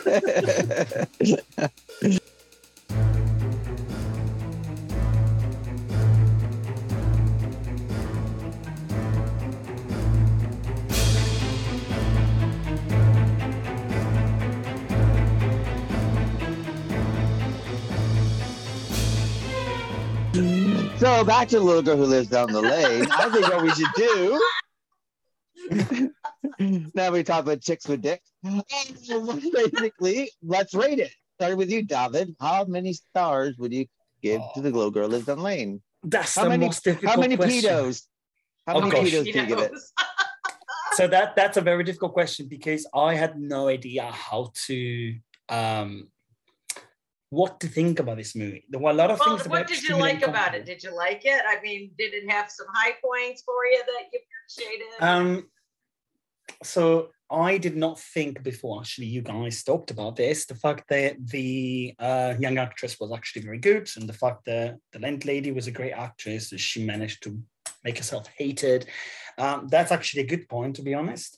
I mostly focused on the topics and the conceptual side of the story, and because it was very confusing, very uncomfortable story, it was an interesting thriller, don't get me wrong, but maybe not down my alley, if it makes sense. I would have given it 2, maybe a 2.5 out of 5. I wasn't a big fan, but that's because probably that's not my genre, if that makes sense. Right. But then maybe I'm biased, so I shouldn't be taken into No, consideration. an honest answer is a good answer. That's good. There's no right or wrong answer. No, don't get me wrong. I believe we may never see you again after this, but no, that's fine. Oh, gosh. No, I believe in educated answers, because I don't have the education of cinema. I see it from a perspective of a person who doesn't know much about cinema, if that makes sense. Yeah. But from a viewer perspective, I wasn't a big fan. There's no right or wrong. Now you're going to get a bunch of raising pedophiles writing into our inbox about how much they hate you. I miss pedophiles in school. It was great. We used to don't say this. We had a pedophile in Sackett, and he gave us a quarter every time we showed him on our underwear. So we would show him our underwear, get our quarter, and go buy candy. I can't believe that. Shit, at this point, I'd start showing my underwear if there was a good fee in it. God, I gotta buy eggs. But we did. His name was Chicky. Hi everyone, this is the last episode. So Joe, how many stars do you give? How many pedos do you give the little girl who lives on Lane? See, and I mean, if anything, if I could tell Davide this, what I use to the way I decide how I'm going to rate a movie is how engrossed I am by it. Like if it's something where like this movie, despite this was my second viewing of it because I had seen it last year and I just want to refresh my memory. But I watched it the other night, and the entire running time, even though I knew what was going to happen because I'd seen the movie one other time, I still was completely immersed in what was going on, and that's how I come to my okay. Which is why, if I've told people I give Casablanca 5 stars. I've told people I give Hollywood Chainsaw Hookers 5 stars because I judge a movie by what it's intended to be, and how much entertainment, enjoyment, immersion I get from it. In this case, I love the writing, I love the acting, I love the direction. It's a beautifully shot film. So to me, this is a 5-star movie. But like I said, there's no wrong answers to this. But I just go by how much enjoyment I got out of a movie. Did I check the other one I use is the watch test. Do I look up the runtime before I watch a movie? I might go, well, I started the movie at 12:15 and it's now 1:20. So how much time is left? If I'm not doing that, then you've got me. If I'm not checking my phone, then you've got me. I mean, most of the time, most people, like I said, are on mute anyway. So if anybody's coming through, I can glance over like for a text. But I mean, if I'm not picking up my phone and like looking into things, then you've got me. And that's where I come from. And this movie completely had me entranced the entire time. And that to me, 5 stars, because it's so easy to get yourself distracted. So, and I have so many options to distract myself. So absolutely 5 stars for this. I absolutely love the performances. I love the writing, which we did not talk much about the writing, but this is such a tight screenplay. Everything it sets up, it pays off. And this is the kind of movie that I feel rewards you more if you pay attention. Real quick, Joe. Quick. Yeah, what's up? You're talking about the writing. Do you think that the writing progressed to the point where you didn't see it coming mostly, or it had you knowing it was coming? The way they plotted this out. I never actually found it. I actually didn't. I've seen this movie multiple times, but I never really work out exactly how it's going to play out. Even though there's a lot of foreshadowing and stuff like this, but but it never really it plays out. But I'm always a bit surprised by the ending still. Yeah, that's what I'm saying. It was surprising, the ending, even though I knew it was going to happen. You almost knew when Martin Sheen got in there that was going to happen at the end. You still get a sense of how is she going to get herself out of this. And in the scene where she's with Scott Jacoby and he comes in, you still have that sense of how are they going to get out of this. Right. This movie, and that's another reason I love this movie. The tension in the movie to me is just. I mean, even the teacups where she puts the arsenic in the cup cookies. She's smart enough. In the cup in front of her. And then she just goes, "Oh, why don't you drink your drink?" Yes. And then he goes, "Well, I want to drink out of your cup then." And then she gives him the, and then she's how did she know to do that? That is the brilliant writing part, right? Well, because she knew he wasn't a complete moron, too. Yeah, that's true. She was so decisive and everything and meticulous into what she knew. Well, to be honest, if you're gonna be a person, you need to be one step ahead of everyone anyway. Yeah, what a brilliant little girl. I mean, she is a little girl as far as I'm concerned at that point. So yeah, this would have been this was kind of a mental game of chess at the end. She knew what he was going to do. She knew that he knew that. Right. Well, what's quite interesting about this, the writing about this, is that we get this same scene with Scott Jacoby's character. Yeah, we get coughing. Yes, he was. And we get the same character then. Yeah, but we don't know if she's going to poison him or not, because he got rid of the car, so now it's his usefulness gone to her. So we don't know that side of it either. When that scene happened, had he buried the bodies yet, or that's before he buried the bodies, right? I think it was before. Before, because he didn't have a cold yet. Because he got pneumonia. He had a cough. Yeah, he had a cough, but I don't. He got pneumonia from helping hide the bodies. Yeah, hide the bodies. So he hid the car. He got rid of the car, but not the body, because it was his idea to hide the body, and you got to do something about the bodies. Yeah. We didn't mention the cop, the uncle. What's his name? He did the musical score, I believe. He's another one that was really good in this. He like you have Schumer, somebody or whatever his name is. What's his name? Shulman. Mort Shulman, I think. Yeah. Okay. Yeah, he was a composer, and he made a lot. He was a lot of hit songs. So yes. Oh my God. Yes. He's playing the cop just dim-witted enough that like he's your like average person who's not an idiot, but not like super intelligent either. Just oblivious about everything, basically. Oblivious, yes. He's your average schmo. That's what he is. Doesn't read poetry, but he's still excited about getting a autographed book from a poet, even though it means nothing. Because he sees the value in it. Yeah. Well, I mean, it's a celebrity, isn't it? A celebrity in town sort of thing. He might not appreciate the celebrity, but that specific scene, I thought that she was making fun of him, like fooling him about, oh yeah, this is poetry, blah blah blah, and he was like, oh, okay, like a kind of like she could have said anything, and the guy would have been like, oh, okay, So it's kind of. But see, the thing is, if she's quite clever enough to know to play to his strengths. Yeah. Like, oh, I understand that I don't rhyme, and she goes, yeah, I understand that. It's like, I don't like that. I like him Dickinson. You know what I mean? It's like, she's still being highbrow, but at the same time, she's kind of taken his thing and kind of gone down to him, but at the same time, not make it obvious. Which is a characteristic of having a lot of charisma, is being able, you might be at this level of intelligence, and the person you're speaking to is this level, but you're able to find common ground with somebody at that level so that you can come off more personable, which she does very well. Which, God, there's so many layers to this performance that the more I talk about it, the more I like it. Yeah. This is I got to pick up the Blu-ray to this because I think Kino Lorber I think put it out. I gotta grab that one eventually. But if you're in the United States, it's on Shudder. I absolutely recommend seeing it. You could watch it with Joe Bob Briggs' commentary throughout. His commentary is great. He cuts in and out like a horror host does.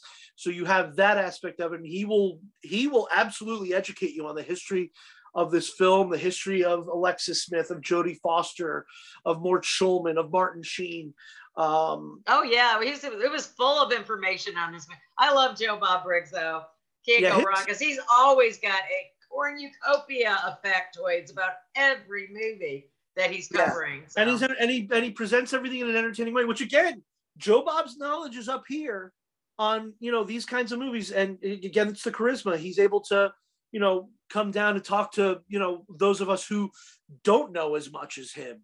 Right. And I don't think if I lived 3 lifetimes I'd ever know as much. No kidding. Oh my God. The guy must have been researching cinema like in his teens, like, and we're talking, I'm absolutely gushing about this movie and about Joe Bob. But if you're in the United States and I think Canada, it's on Shudder. Absolutely check this movie out. I adore this movie. And how many pedos do you give it, Vic? I give it 5 dead pedos for all the reasons Joe just discussed, and I totally back him up on everything. I don't even know if it was really, I guess it's a horror genre, but it seems more suspenseful, more, I don't know. It's not typical slasher flick. It's a killer kid flick, kind of, sort of. But I mean, there's nothing about it I can't say I don't like, except that Martin Sheen is a creepy pedophile and he gave me the But even and the hamster. I don't care if it was a frozen hamster. Oh gosh, yeah. It just always freaks me out when there's animal violence. You can kill everybody till the cows come home if you're a human being. But if it's an animal or a small child, I lose my shit. And it's like, no, not the hamster. Poor Gordon. Thank God the real Gordon was alive. But that's the reaction you're supposed to have. So even there, it succeeds in just. I know, but it makes me crazy. Making this character come off completely revolting and you're completely reviling. And he was. That's what you're supposed to do. I mean, who in their right mind would? I mean, maybe Keith. I don't know. Put a cigarette out in somebody's pet hamster's eye. I mean. Well. That's quite interesting. She, it's the only thing that she loves in the world. Was her hamster. But then she didn't really realize that she was lonely until she met Mario. And then she realized, wow, I am lonely. So there was, I got to stop talking because I'm going to keep thinking of new things. There's the old adage, it's lonely at the top. And when you're that, that intelligent, that well-read, there's really nobody else on your level. So again, you kind of, how do you age? I mean, she's not even hit puberty barely, She's very, she's a very advanced 13 at this point, which I'm sure Jodie Foster was too. Oh yeah. Yeah. He didn't even look at any other girls for this part. He saw her, he wanted her. Apparently Martin Scorsese showed him Alice Doesn't Live Here Anymore, and he went, "That's the girl right there. That's who I need." The wig, though, I wish they would have done a better wig. That wig made me flipping nuts. I will say that. I should have took back a pedo just for the wig, but I love the movie so much. Well, apparently the wig and the chip tooth was Jodie Foster's mother's idea. Really? And the director went away because so therefore what you're seeing is what she's projecting, that though the real her is buried behind all that. Right. So you never, because Jodie Foster's mom said that with that character, she thought that Jodie Foster, the character, is hiding behind this facade. Right. But in the movie, you never find out who the real Rain is at all. Right. Oh. Like we said, man, layer upon layer in the performance. I know. If we keep talking about it, we'll be talking about it till for another 2 hours because it just keeps making me think of new shit. So. Building. Sorry. Go ahead. I'm going to give it a 5-star rating only because I've seen this movie. This was a staple of mine growing up because it was so much about my life. No, it was a made-for-TV movie. That's scary, though. It was going to be a made-for-TV film. It's like, what? Well, I remember when it first came on TV. I think it was CBS or one of those stations when it first came on, and I remember watching it with my mom and stuff like that. And so I really enjoyed it. I remember when it came on HBO. HBO was in its infancy when it came on. It was between that and Mandingo. And Mandingo. Oh my God! Don't even get me going about Mandingo. And my father let me watch. Little girl lives down the lane, and I wasn't allowed to watch Mandingo. But probably a good thing. But and then when I got older, it's like I remember I had the VHS of this, and then I do have the DVD of this. I need to get the Blu-ray of this. And to be honest, this time I did watch on Amazon Prime. And that's what they said. Every time I watch it, I just get drawn into it, and I really do I love the performances. I like the way it's written.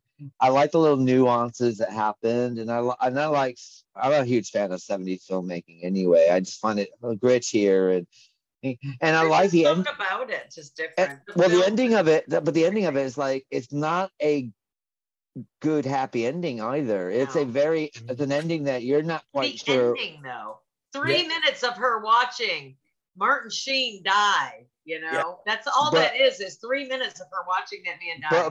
But it's not even an ending, because the thing is, like, where does she go from here? No, it's kind of so you're kind of left up in the air the whole time, because it's like, well, now mother and son are missing. What happens now? Are the police going to be coming by? Are people going to be questioning her? I know. Is she out of the woods? You be left alone to just solve her problems, and that's how. That makes you question kind of the condition of this girl. She's kind of very smart. She can manage to survive, but now you're getting into a challenging position where this guy's dead as well. And we'll never know. Really killed it. And then what's going to happen? Well, that's the end of the story. And it makes I would like to think she got away with it, because they were useless, horrible, heinous human beings anyway. It's possible. Yeah, of course. Well, nobody really likes them. Yeah, no one likes them, but they do have money. But the thing is, it depends, I guess, at the end of the chain. Would the wife be looking for Martin Sheen's character? But then again, would the wife want to be looking at where he might be, might be sexually molesting the little girl who lives down the lane? Yeah. Well, I mean, there's also the line in there where Martin Sheen's character says, "Did my mother possibly run off with the gentleman of the house, which wouldn't be the first time?" Right. Yeah. So there's that. She could be like, I guess. My father's not around. I guess my father and Mrs. Shallot just kind of ran off together. She could absolutely spin that, but then how do you account for her son not being there? Yeah. So, but I like those ambiguous endings, though. I love an ambiguous ending where you can just let your mind wander. And the thing is, after this movie, every time this movie finishes, I feel unsettled, even though I've seen so many things a lot worse. Well, it's not really, doesn't really not like that. Sense. It's not really satisfying to some extent. I like a film that treats me like I'm an intelligent being, and that's what this film does. Yes, it does. I didn't really put it together, but the ending, like you said, where it kind of leaves a question of where do we go from here, kind of reminds me of the ending to Mike Nichols' The Graduate. Where Dustin Hoffman gets to the church, gets the girl. They're riding on the back of the bus, and the camera's just fixated on them as they just kind of, like, in real life, I think they were waiting for Mike Nichols to yell cuts. They were kind of looking uncomfortable, but at the same time, movies tend to end with this happily ever after thing, but what happens now? What happens next to this character? And thankfully, this movie came out in 1976, so we don't have a fucking series of movies that are declining in quality. True. Milking a franchise, yeah. And I quite like that. I do like that we could have this discussion. Because they didn't. God was look what happened to Rosemary's Baby. Yeah. We didn't get that thing. We didn't get the equivalent of that, thankfully. Oh, that was pretty hideous as well. It was. Still is. I watched it last year. Like, shit, this was not a good movie. Yeah. Are you looking for a graphic design that will take you to the next level? Or something that shows confidence within a growing market to help you stand out amongst the crowd? Amazing Designs gives consistent and on-brand designs whether you are looking for something conservative or you want to let your imagination soar. They bring professionalism to a high standard, and they are able to visualize your ideas and give them that extra edge. Working one-on-one with their designers will give you a design that will live up to your expectations and more. Affordable, expert designs for all occasions, whether it's logos, brochures, or whatever you can dream of. Amazing Designs is your to-go place for creativity and hands-on expertise. Try Amazing Designs today. Contact them via email at amazingdesigns505@gmail.com.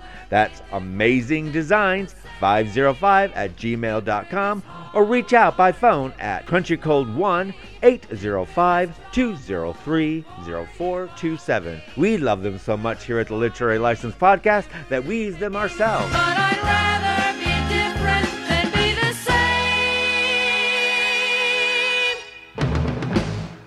Now, moving on to our next girl, which is Alice, Sweet Alice, or originally titled Communion, which is a 1976 American psychological slasher film co-written and directed by Alfred Soule, and starring Linda Miller.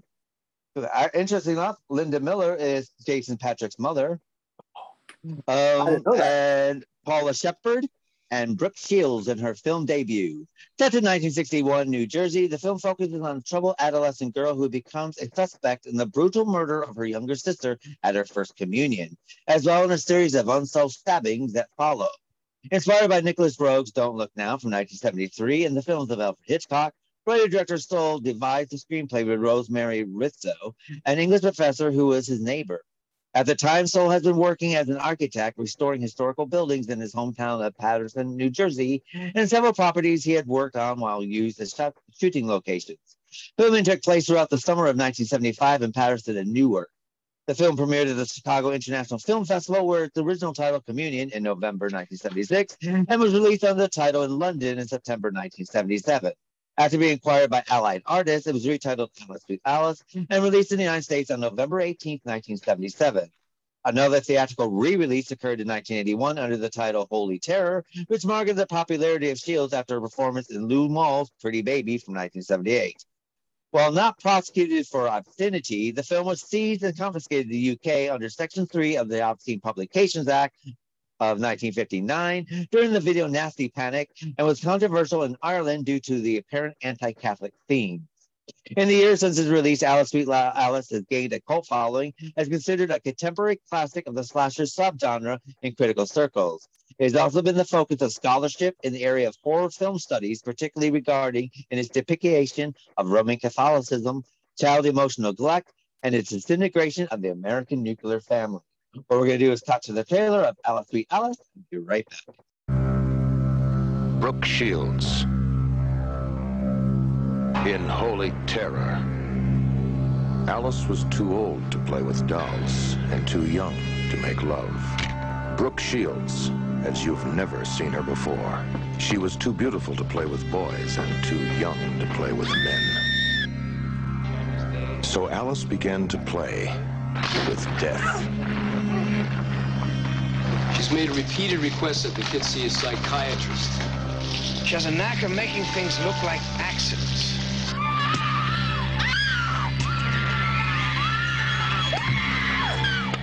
It's dead! It's dead! He tried to kill me! No more dolls, no more toys. Alice only plays with bodies.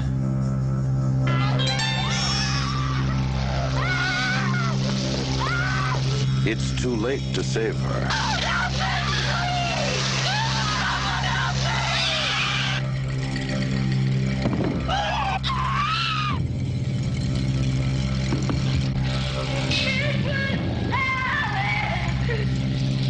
A story of unnatural love and unnatural death.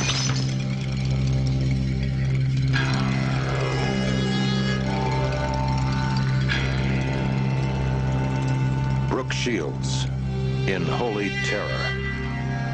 It's too late for prayers.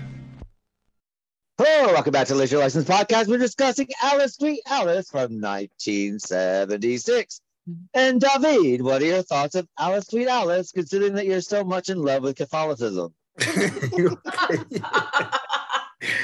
Well, actually, I was raised Catholic, and then I kind of like decided to step back from Catholicism and kind of find my way in life. But that's just completely different. Same here. I have side just steps focus on the all movie. over the place, darling. Let me tell you. Okay, let's just focus on the movie. That's another complicated movie. Okay, there was another uncomfortable topic because there was a little bit of the pedophilia, just sided basically. Well, yeah, the pedophilia is a lot less. But it was suggested. Weaker. It's there, but it's not as overt as in. Exactly. Well, who was that guy? That big fat pervert guy. Oh my God. Yeah, that was Alfonso very de uncomfortable to watch. Oh my gosh. No, Again, these days they wouldn't be able to make stuff like that in the movie. I don't think so. No. Watching was very uncomfortable. But I think there was much more focused on obviously on the killing, the mysterious thrilling of the killing. And then obviously I could see a lot of Catholicism symbology and the kind of like idea of the fact that that I think that's kind of like one of the things that we're getting into like too much religious topics. I think this is a bit of a hot topic, but without getting into it, it was pretty much I think that the thing that came out in the movie, the message, or the critics was the kind of like, oh yeah, so you commit sin, and then you go to the priest and can be forgiven, it's all good, and it's kind of like, well, that's go back out and sin again. And then you sin again, and then I think if I remember that's God's gift to the Christian. God gave us pork and absolute love. Everlasting love. So I remember that if it wasn't for Christ, you wouldn't have bacon today. Just remember that. I'm vegetarian, by the way. The great Simpsons bit where a pastor asks Bart what he's going to do about the afterlife, and Bart responds, basically a life of sin and presto changeo, deathbed conversion, going to heaven. Yeah, I remember back in my Italian literature studies, I had very, very faded memories. I remember that, if I don't make any mistakes in remembering, Dante, the famous poet and writer Dante Alighieri, wrote about the fact that certain people were just like forgiven by the priest, like you go to the priest and then you're forgiven and everything is fine, and then you kind of put that and it's like Divina Commedia, because it's kind of like, well, the priest comes to you, you're all forgiven. It's like, well, that's bullshit, I'm sorry, but well, you're nobody unless you've been molested by one. Let's put it that way. Well, did you find it rather offensive? I was raised Catholic, went to Catholic school for 9-10 years and all the whole 9 yards, that they held it against Alice because she was born out of wedlock. So she could not have communion, which is really an antagonistic part to the whole movie. This is where shit gets started. I mean, look at the Virgin Mary. She had a baby without wedlock. I mean, also, I thought Vatican II kind of. Oh wait, no, this is set in 1961. Never mind. That's right, Vatican II. Never mind. This is pre-Vatican II. Yes. Never mind. Never mind the point I was about to make. No, but yes, I can see that. It's kind of like, okay, they hold it against the little girl, and she's got nothing to do with it, because even if you talk about sinning, it's the mother who sinned. If you really look from a Catholic perspective on that. Yeah, but the girl's got nothing to do with it. But you also have to remember that when it comes to a congregation and to a neighborhood or into a community, the children have to pay for their parents' sin anyway. But it's unfair. I mean, like for me, where I went to school, for instance, is my parents went to the same school I ended up going to. And so if the teachers hated my parents, they hated me.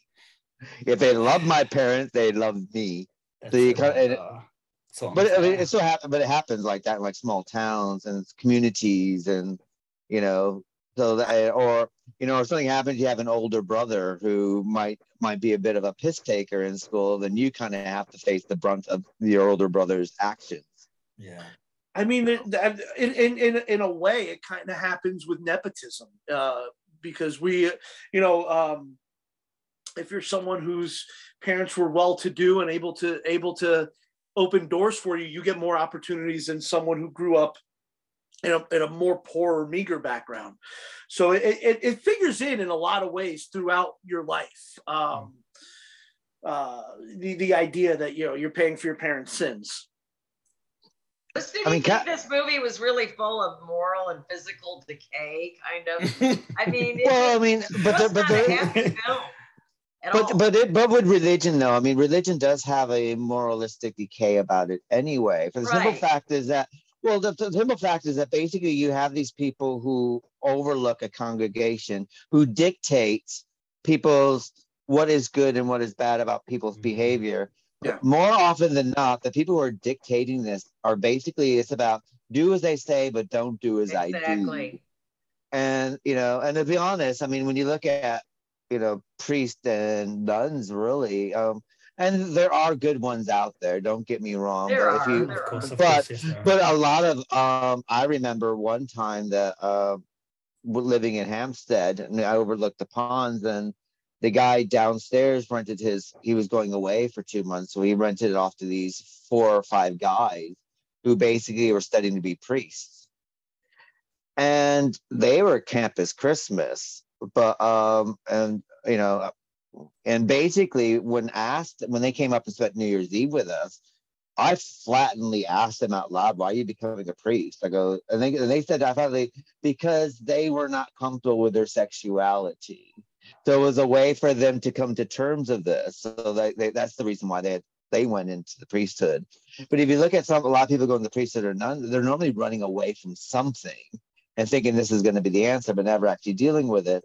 And then you have, you know, if you look at Catholicism anyway, you know, how can they do marriage counseling when they've never been married? I mean, okay, you're a nun and they say you're married to Jesus. Well, if that's the case, I mean, every marriage is going to fail next to that, isn't it? I mean, it's like, this nun is married to Jesus. I mean, they're like some perfect human being that got cried, you know, whatever. What marriage is going to lead to that? Well, everything is so ritualistic. I mean, you get the Catholic Church, and I don't know if I'm going to be revealing too much here by accident, but there is nothing more pagan than Catholicism. Oh my gosh, yes, I agree. We did start it when I went to high school.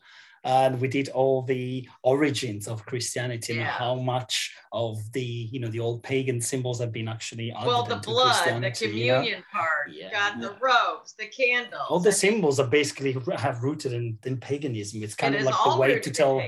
It was pretty much the way to tell the old people, well, you can keep your pagan traditions, but we're just going to sugarcoat it with Jesus Christ and Christianity, whatever. So they're going to continue all the festivities, whatever, like the Christmas tree or whatever. You know, getting the Easter eggs, but people love the public love pageantry. Pageantry. Whether you're, I mean, and to be honest, every religion has it around the world. Everywhere there's a bit of pageantry and stuff like this. It's all politics of the religion, basically. Right. But I mean, you know, the fastest way to sit up in the front pews of a Catholic religion or any religion is by making sure that you give. The most money you give, the further up the pews you go. Yeah, they used to make me sit in the front just because I used to fuck off so bad in church. And they used to want to keep an eye on me because they used to force us to go every Friday. So yeah, but there's that. When I went to Catholic school, I was only there for 2 months, so I didn't have to do that because I'm not Catholic. So, you know, I was a heretic. So. Right. I didn't have to do religious lessons, but. I was kicked out after 2 months, though. Like Vicky, I went to Catholic grammar school, Catholic middle school, Catholic high school. I lasted 1 year in Catholic high school. I was going to quit if my mother didn't get me out of there. Sorry, I got kicked out of Catholic middle school. I got kicked out in 7th grade and ended up going to a public school. And my parents sent me to a Catholic high school after that. And then after that, they sent me to a fucking Catholic college and I got kicked out in a year. So, wow. I was raised by nuns. I guess you're a lost cause, and you can see the good, upstanding Catholic that I am today, wearing a shirt. With I like that shirt. Yeah, wearing Baphomet on my chest. And the power of Christ compel you. I mean, the good thing about not being Catholic is that we don't get demons entering our bodies, so that's good. That only happens to Catholics. Well, that's the most interesting part. Amazing how that I'm works joking. out.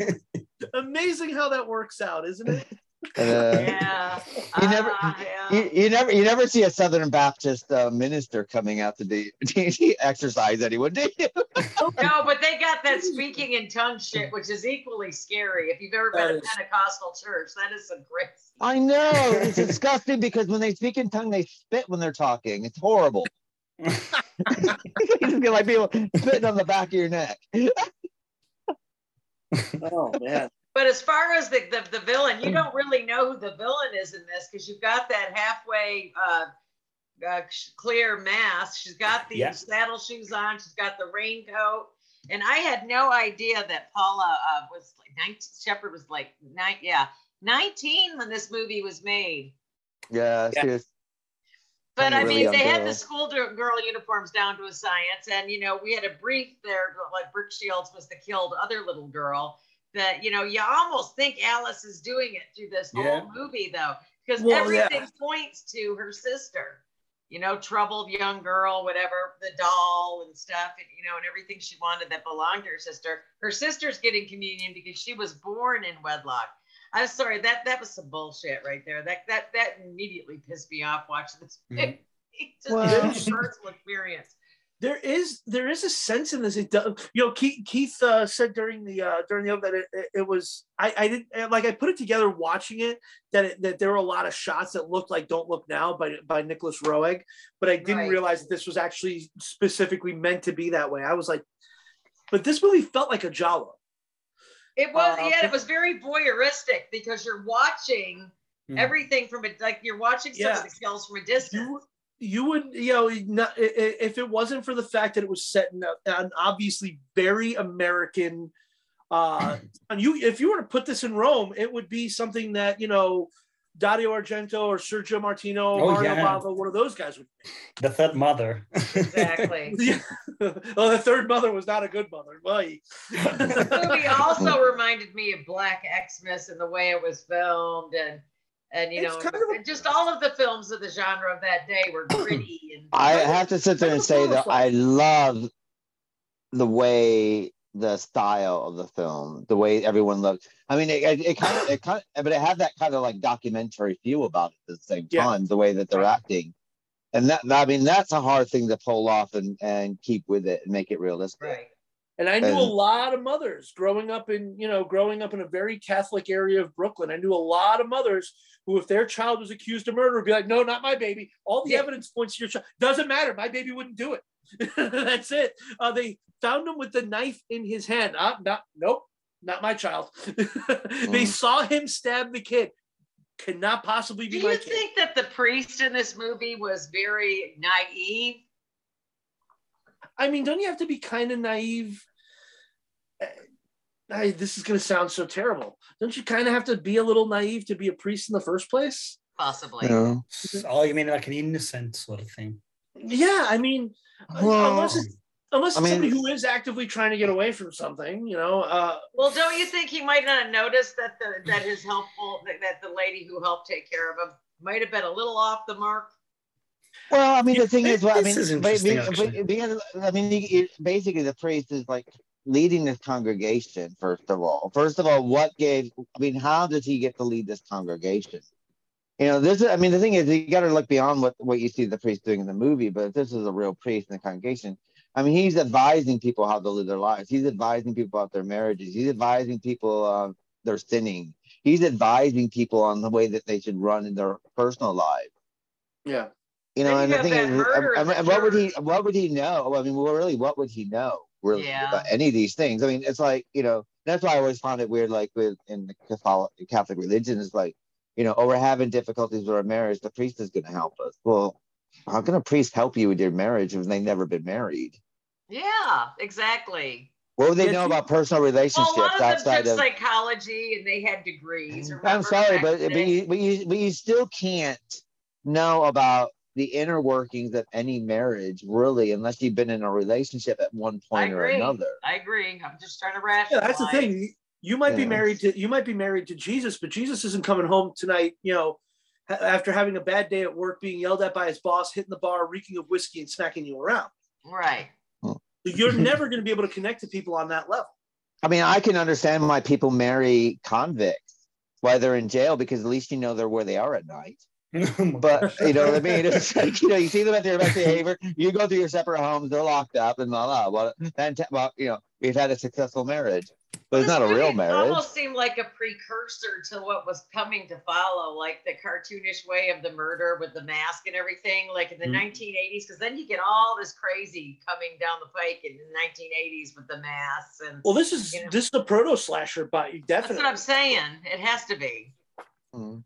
This is 2 years before Halloween, but it follows, like I said, it feels like a giallo. It feels like something you'd get out of Italy in 1974, Because it looks exactly like a giallo. Yeah. Well, did you notice all the Psycho posters in the background? Yes. I noticed it at the train station, and I was like, did they actually happen to have screenings of Psycho taking place as like a revival, or were those put there by the director? It's a good question. I don't know.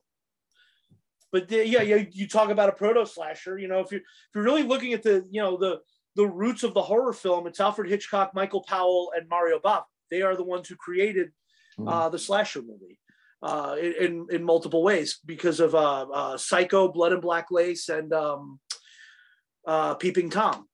So if you're going to do something like this, Hitchcock is the guy who. I think just because that movie happened to be first, but I think him and Michael Powell were shooting. Michael Powell's career got ruined because of Peeping Tom, didn't it? So and that film, they kind of tried to bury that until Martin Scorsese said it was one of his favorites and brought it back out. So. And it is a fantastic movie. That's another one on the recommendation list, because probably everybody's seen Psycho. Definitely see Psycho, but also see Blood and Black Lace and Peeping Tom. How do I keep missing the name when we're talking about it? Definitely see them. It doesn't say anything about those posters. That's going to make me nuts now. Yeah, I don't know. I don't know if that was intentional or not. But you could definitely see the aspects of Psycho in here, where you're thinking the murderer is one person and it turns out to be another. I did not see that coming. I don't know about you guys. I really thought it was Alice most of the time. I thought that as well. It didn't add up. My favorite almost murder was when she was like trying to cut. Well, he or she was stabbing that pesky ant on the stairway. Yeah. Oh, it's yes. like, man, someone should have just. No less. I would have gotten a couple extra shots in there before I let that one go. Now, another thing I thought this film was very interesting is revealing the killer in the middle of the movie. Yeah, that was interesting. Was it in the middle of the movie though? Yeah, when they're killing the father, takes out the mask. I would have waited until the end. He pushes him out the warehouse window or whatever that is. Yeah. I would have preferred the reveal at the end. I mean, there's a case to be made for both. Like, I could definitely see the reveal at the end, but by doing it by placing it where they did, you're now able to delve into why she's doing it a little bit better. Well, she's got a thing for the priest, right? She's protective over him, I guess. Is that maybe what it is? Obsessive compulsive. I mean, poor bastard. She does stab him in the neck at the end of the movie. Yeah. But don't you kind of feel like they say, I'm going to say something very controversial, but please take it with a pinch. Oh, please don't be controversial. We don't do that here. So don't you feel like that the idea of the movie was pushing kind of like, okay, so the woman who was the killer was kind of victim herself of a system that was kind of corrupt. It was kind of like, well, did the Catholicism tell you to forgive? So I will be forgiven if I kill. But, that bitch managed to actually get the communion anyway, even though so it's kind of like, she's herself, although she's the killer and we're no justifying, but I kind of understand the reason behind it and why, because she's kind of in that system. So she's like, well, then I should be allowed to take the communion. Then I've got the right to kill her because she's a sinner, So it makes you question not only the killer, makes you question. But why did she target? You got to wonder. I still don't understand why she targeted Brooke Shields' character in the beginning. Because she was The other one was the little sinner. Well, because she's still married. She was born into a family where they had a child out of wedlock. And Right. she's receiving communion. The priest gave her the crucifix. Next crucifix. And Was so the crucifix set her off? That's right. Okay. she pulled it off. She yanked it right off her before she set the corpse on fire. As it kind of like you don't deserve this. Yeah, And you don't she did deserve that it in the because of who church your with the parents nuns. are. Yeah. Can you imagine? I mean, everybody, there's first communion going on. It's supposed to be a happy occasion. Everybody's got their rosaries and their little white dresses and whatnot. And he's freaking the murderer's fricasseeing Brooke Shields in the office. You know. Well, Mrs. Tredoni, I mean, the only reason why she ends up killing the priest is because he refuses their communion after she thinks she's doing the work of God. In her mind, she's thinking she's doing the work of God, and that's why she kills the priest. This because movie gets in her convoluted mind, really quick. but in her mind, this is how she thinks, that she's doing the work of God. And these are the best okay. villains. You know, it goes back. Vincent Price said the best villains he ever played were the ones who, you know, in their minds were completely justified in what they were doing. Because they felt they were right. Yeah. I don't know if I'm not going to go a little bit mainstream. I'm sorry if I do. But have you ever watched? It's a series, and I like it. It's American Horror Story Asylum. Oh gosh, yes. It's my favorite season of American Horror Story. And the main character, Sister Jude, kind of reminds me of that because she's kind of like, again, the runaway, becoming a nun because she's killed. She thinks she killed a girl. And suddenly she's doing the work of God to punish these people, but at the same time to adjust them by the power of God. It's kind of, I can see kind of she lives with the guilt. And then that's her punishment to be a nun. So she can't do, you know, singing and alcohol. And she was terrible back in the day. But she's kind of like, now that's my call. She thinks that's her call, you know, because of trying to, you know, keep the people in the asylum and punish them and just show them the right way to leave. And there's a kind of like, I can see like a sort of, maybe I will stretch, I'm stretching a little bit this, but kind of like the comparison with this movie when the girl is taken to the, you know, sort of asylum to be cured because she might have killed the sister, you know, and then it kind of feels like the same way in American Horror Story Asylum where they kind of like there's a lot of people who are innocent but they are taken there. I don't know, just a comparison might not be. I could definitely see that. Yeah.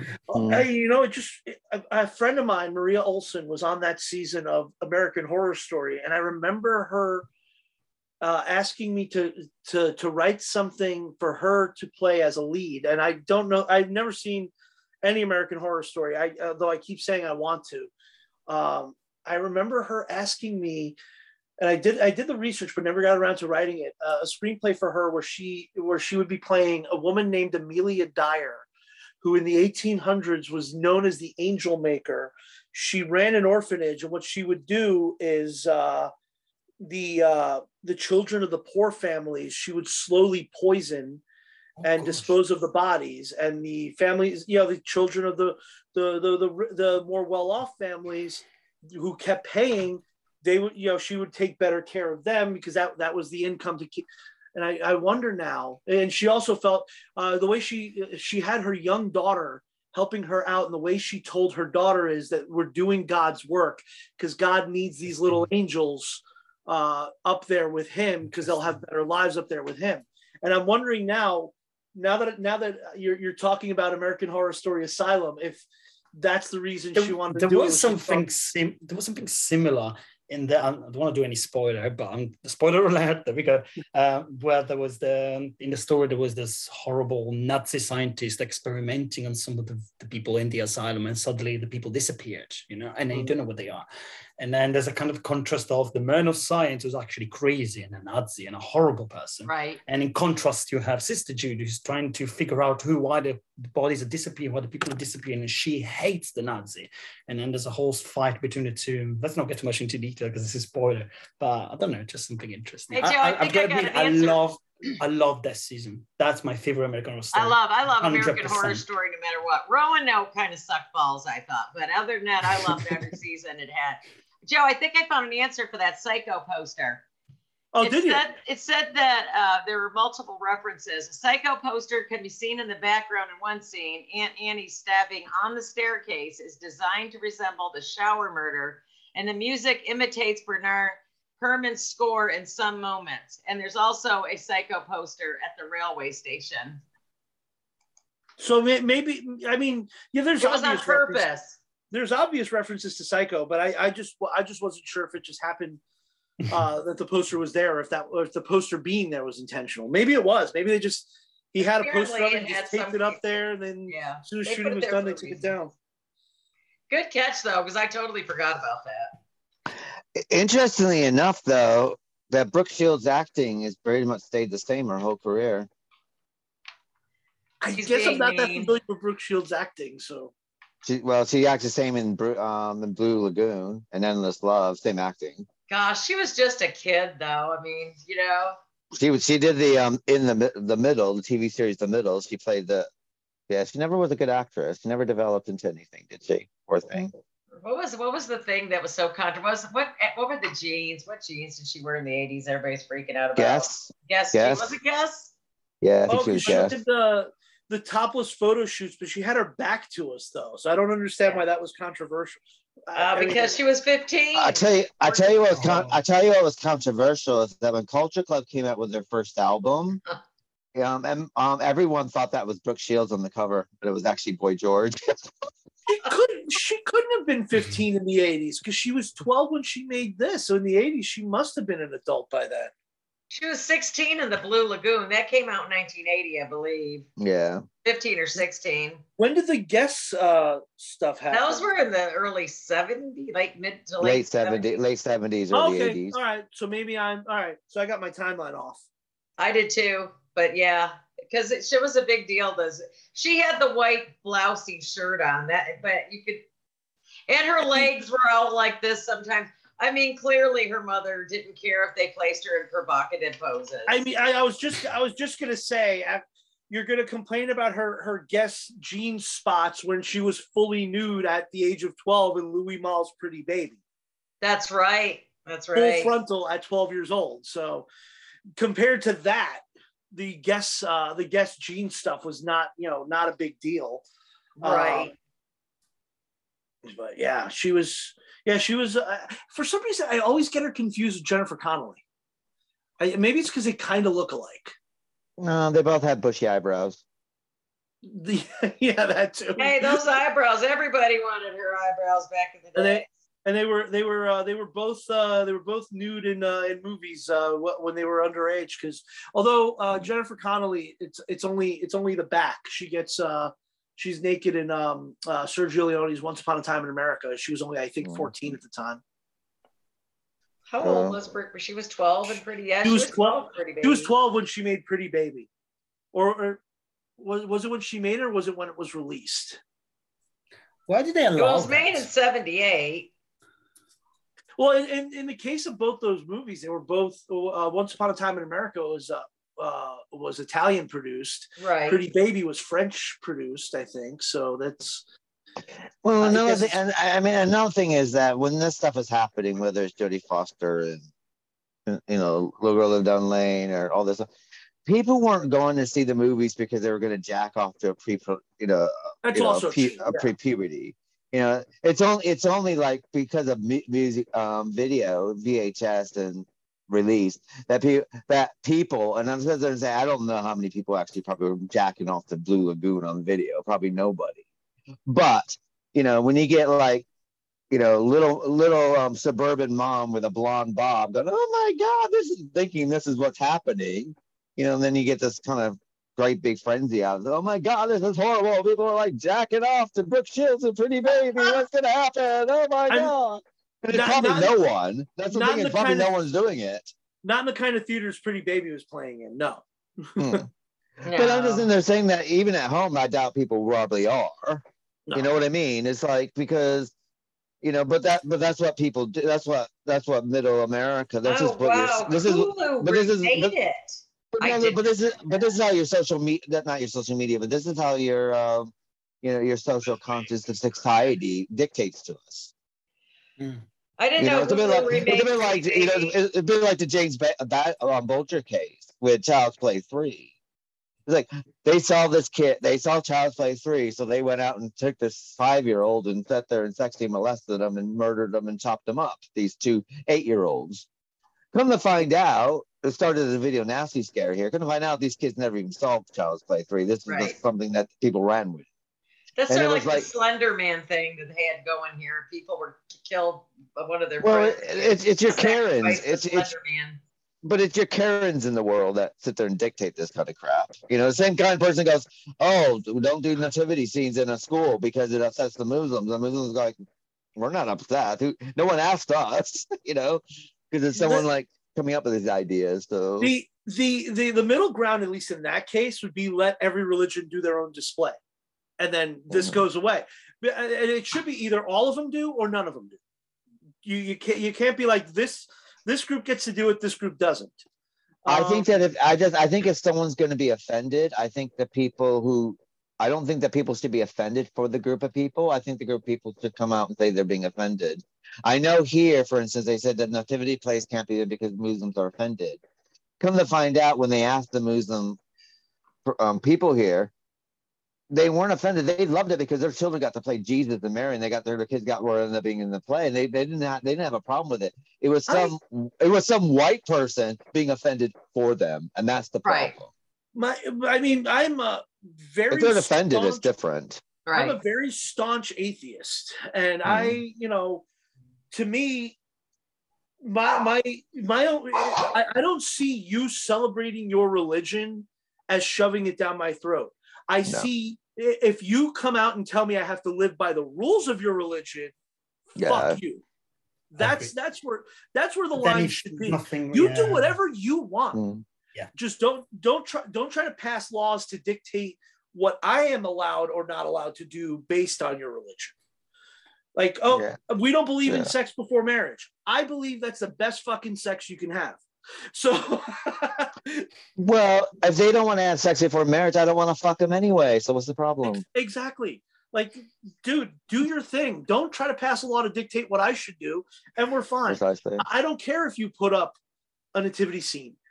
The reason I don't think that stuff belongs on like a courthouse is because I don't want the law or the legislature to be able to tell me that, well, this law is based on the 10 Commandments. I don't give a fuck about your 10 Commandments. The only important ones on there are, don't steal, don't kill, which I think everybody agrees to. So, yeah, you want to put your thing on, your home, you want to decorate it with Christmas lights, whatever, do whatever you want. Just don't try to push it on me. And I am fine with that. I just think to this, like, if something offends you, don't watch it. Plain and simple. That's also true. If something offends you, just don't watch it. Turn it off. Which is just because then don't tell me what I should be offended by. If I'm offended by something, I'll let you know. Which is part of the problem I have with modern movies is that we'll hear like, oh, they had to cut this part out because if we don't cut this out, then the government in China is going to be pissed. Well, I don't give a shit what they think. Don't watch the movie, or don't. And this is goes into why are we making movies where we have to make $1 billion just to break even? Because now we're getting everything watered down so that everything has to be able to play everywhere. And what ends up happening is you have this fast food cinema that doesn't make a point, isn't really able to make any real it doesn't have any real purpose, it doesn't have any real art. And what you end up doing is you end up with poor John Cena, who says Taiwan is a country, then having to do a video where he looks like a fucking hostage, apologizing to China. And fuck China. But Brooke Shields actually just had a Rolling Stone article just came out where they say she bravely confronts her own childhood sexual exploitation. And I was trying to go through it real quick while everybody muted, but it's about the kiss with David Carradine for the first time. She didn't know what to do with any of that in Pretty Babies. It's like, what the fuck, So I mean, it's an interesting article. Well, but at the same time, she can't blame the film. She needs to blame her parents. If her parents weren't living off her, I wouldn't be doing it. She said exactly. Her parents signed off on her parents, if anything, are to blame. Yeah. Yeah. But as I see it, the thing is a lot of things depend on context anyway, and how things are in the context of the film. Now, to be honest, I mean, I tell you, the one film I've never been really offended by film, but the only film that I actually was offended by was Larry Clark's Kids. What was it? And I found that I didn't see it. it's basically a bunch of teenagers having sex with each other and basically running, very, very provocative. And then they are kids. And I thought, These are all minors doing this. Oh yeah, this is about movie? the '90s and stuff like this, and to be honest, at that time, the art critics were saying this is art. This is the most artistic film and self-expression. Well, I'm going to go there and say that I've always wondered why Hollywood had a thing for pedophilia and little kids. They do. You can't deny it. But I guess it just depends on who it is. Well, I think it all depends on the context of what it's used for. Exactly. Like the little girl down who lives down the lane, for instance, is not used as a way to stimulate the male members, stimulate. And so it works in the context of that, because basically this is about two people, and basically they're comforting each other, and he's cold and he's trying to keep him warm, and this might be her first sexual experience, or maybe who knows. But I didn't find that offensive at all in that scene. I thought it was kind of, and if you watch but if you watch Pretty Baby and Brooke Shields, it's like fine. Even in Blue Lagoon is fine as well, because basically it's natural love, they say. well, it kind of flows with it. Now if something happens and then you see something and you got a scene in there that doesn't fit within the script, but it's just in there for gratuitous reasons, then that's a bit different. But at the same time, you got to look at the way things are in content. I mean, Today, Taxi Driver would be considered offensive. Meanwhile, they could never make that film now. You couldn't make this film now. You couldn't make Little Girl Live Down the Lane now. You can't do it. The thing about and the thing Keith's talking about with context, in the context of The Little Girl Who Lived Down the Lane, yes, one of the main characters is a pedophile, but he's clearly the villain of the movie. But I mean, that kind of draws the line, though. Was she kind of a villain? You don't know. And then you got this old crazy lady in Alice Sweet Alice. This is about mental problems too, clearly brought on probably by her religion, I have to say. Oh, definitely by her religion. But the question basically is, if you're watching this film, are you going to sit there and become anti-Catholic, or are you going to sit there and think that basically you're going to turn into Mrs. Tredody and start killing people because they think they're sin? No, you're not. You might get one stupid fucker out in the world might do that, but hey, that's one stupid person amongst billions of people, billions and billions of people. And you can't make everything because of that one nothing. Right. I've been watching slasher movies since I was 7 years old, and you cannot, I haven't murdered anyone that anyone knows about. I've been watching Disney films, and I'm not sitting there singing and hoping that the rodents will come in and clean my freaking house. I am. How about you? But I would like the animals to come and clean my house. That's the thing. People talk about like how this stuff affects you, and like Keith said, there's a very small minority, one or two people here or there that might do something stupid based on that. But are we going to condemn all art because of that? Well, that's like Tipper Gore back in the 90s when she tried to get everybody to get rid of rock and roll, or we're all playing it backwards to get the satanic message. And to be honest, the worst thing about this sort of thing, when she's saying that, none of us even thought about playing a record backwards until she said it. And then we start playing it backwards, burning our turntables. But, maybe that was the thing all along. But at the same time, saying, it's a bit like some of the most controversial films are the most crappiest films in the world anyway. And because they're controversial, I have to see this now because it's controversial. And then you walk away going, what a piece of shit that was. What did I just... Yeah. I can't believe I just spent my time watching this. It's very rare witches. People are freaking out about that right now. There's a lot of people are pissed about AMC putting their witches on. It's like, big deal. Don't watch it. But sometimes I'm wondering if to make something a bit more controversial makes it more viewable. I mean, if you're going to complain about witches, or I don't hear you complaining about Macbeth. Is it because these people never read Macbeth? I didn't see him complaining about Hocus Pocus. There were people complaining about Hocus Pocus. Yeah, they were. They were. This last release, there were people There was this woman who said you were letting your children watch this, you're letting demons into your home. The singing, it's the music. The music was demonic.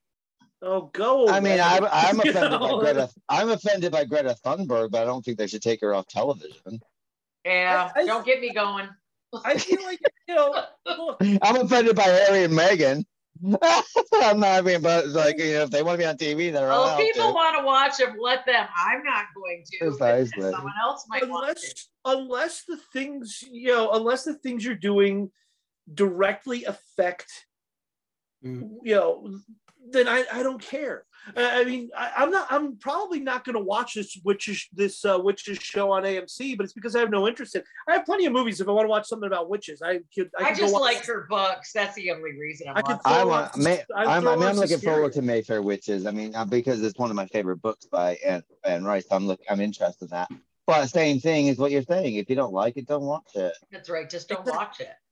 I mean, I'm not interested in reality stars basically going on like X on the Beach, for instance. So basically they can sit there and have them like sex with each other and pretend that they are somebody even though they're nobody. Or the Kardashians. I'm not into them either. I don't understand the conversation, but I'm not, I don't expect them to be taken off the air because I'm offended by it. Right. Exactly. If you don't like it, just don't watch it. If something isn't for you, if you can't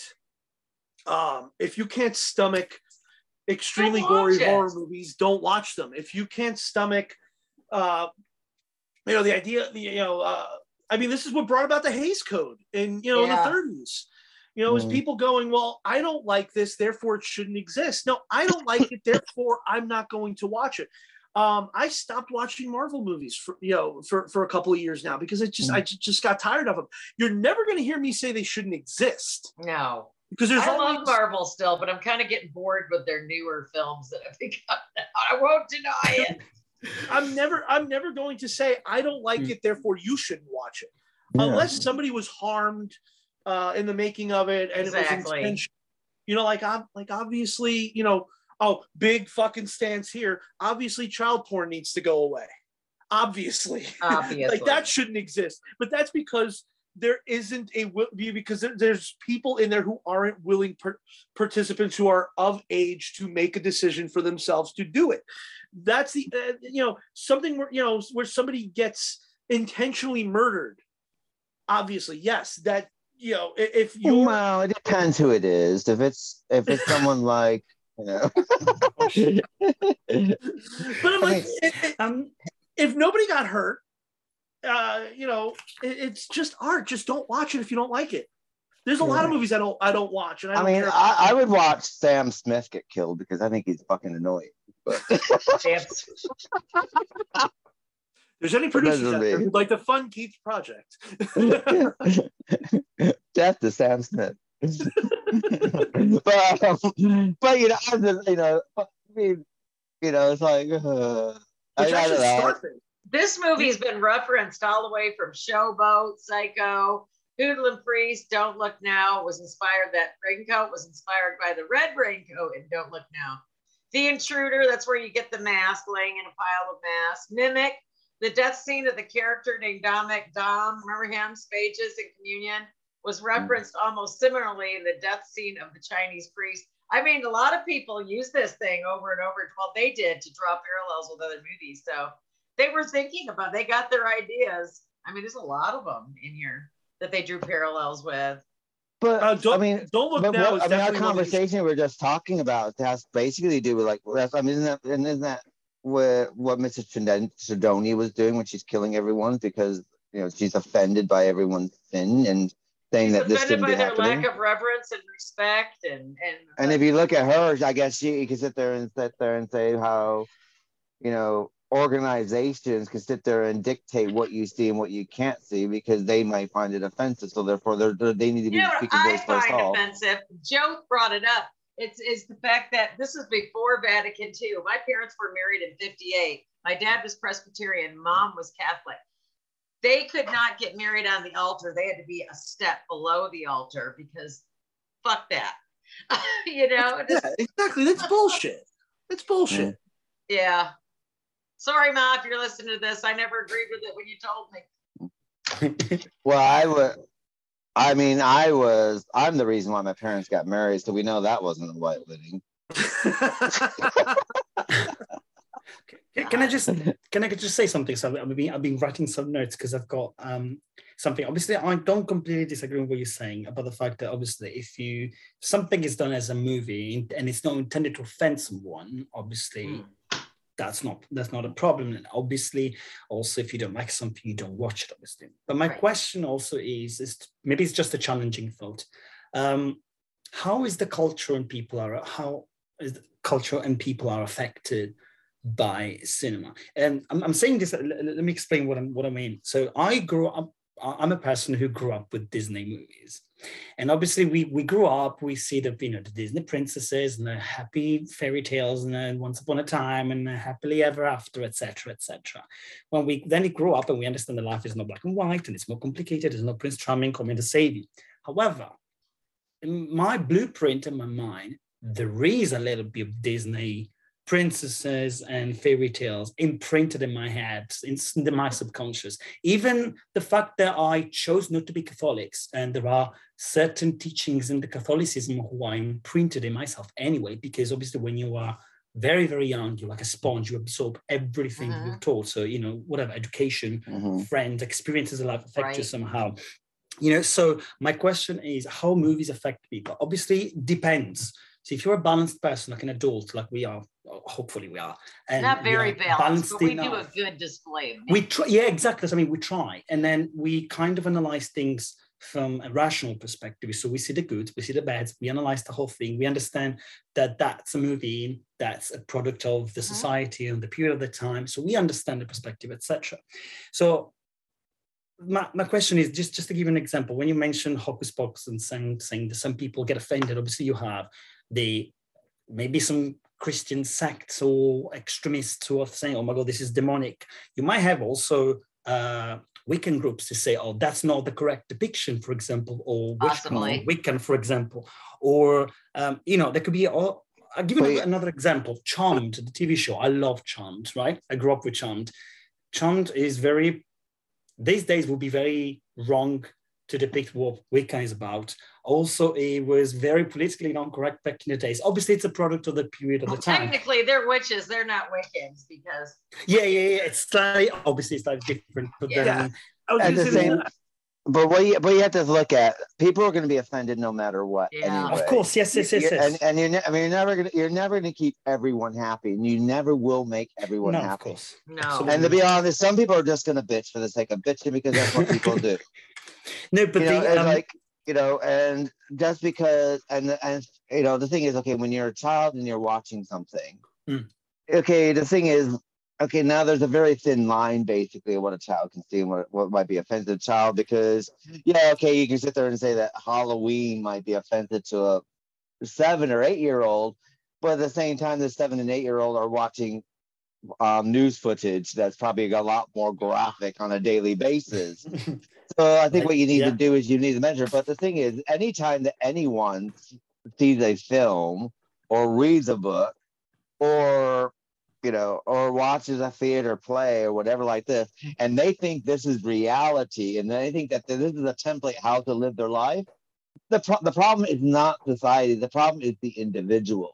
And if that individual cannot separate reality or fantasy, that's the problem, the individual. But that's not my job to sit there and make sure that everything is edited and situated for this one person who's on La La Land. But I'm going to challenge that for you, say not because that's wrong, but let me continue what I was saying. Of course, I'm not wrong. How dare you? Because I'm doing like step by step because I've wrote down the whole little thing while you. So specifically for Charmed, right? Obviously the old Charmed, the one I grew up with, and I love it. Obviously there was a lot of things I like, and obviously there's a lot of things that these days could be considered politically correct. Even these days might be politically incorrect today doesn't mean they're going to be politically incorrect tomorrow. No. But let me get to the point. So there were certain things, like for example, one of the three sisters dressing up in Asian clothes, and some people these days would say, "Oh, that's cultural appropriation." But then you have The opposite reaction, well, the newest Charmed reboot, it's so heavily politically correct that gets I very can't boring. watch it. It's too much. I liked it, but it's too much. I don't It's do too that heavy. bullshit. I don't know who It's it is. heavy. But then let me get to the final point. My final point is it, again, what I was asking earlier, this is the wondering, is it cinema affecting people or people affecting cinema? Because these days, movies like TV shows like Charmed reboot, it's amazing because it's so politically correct. From my perspective, I don't think I'm very well balanced. I do try, but for me, I can see that way it's a bit too much. But some other people think, it works, and in fact, a lot of people liked it. It was decently successful. Yeah, but the thing is, do you exactly see what the point is? I know what you're saying. They're making the movies for those people because that's the new. This is how their culture is evolving. But the thing is and this is the direction. But what you're finding is that they're making things for these people, like the new Queer as Folk is another example of this. The Powerpuff Girls, they redid this in the same kind of fashion. And what you're finding out is that they're making them, but no one's watching them. They're not coming out with second or third seasons. They're coming out with movies like this, and people are not going to see them. Yeah.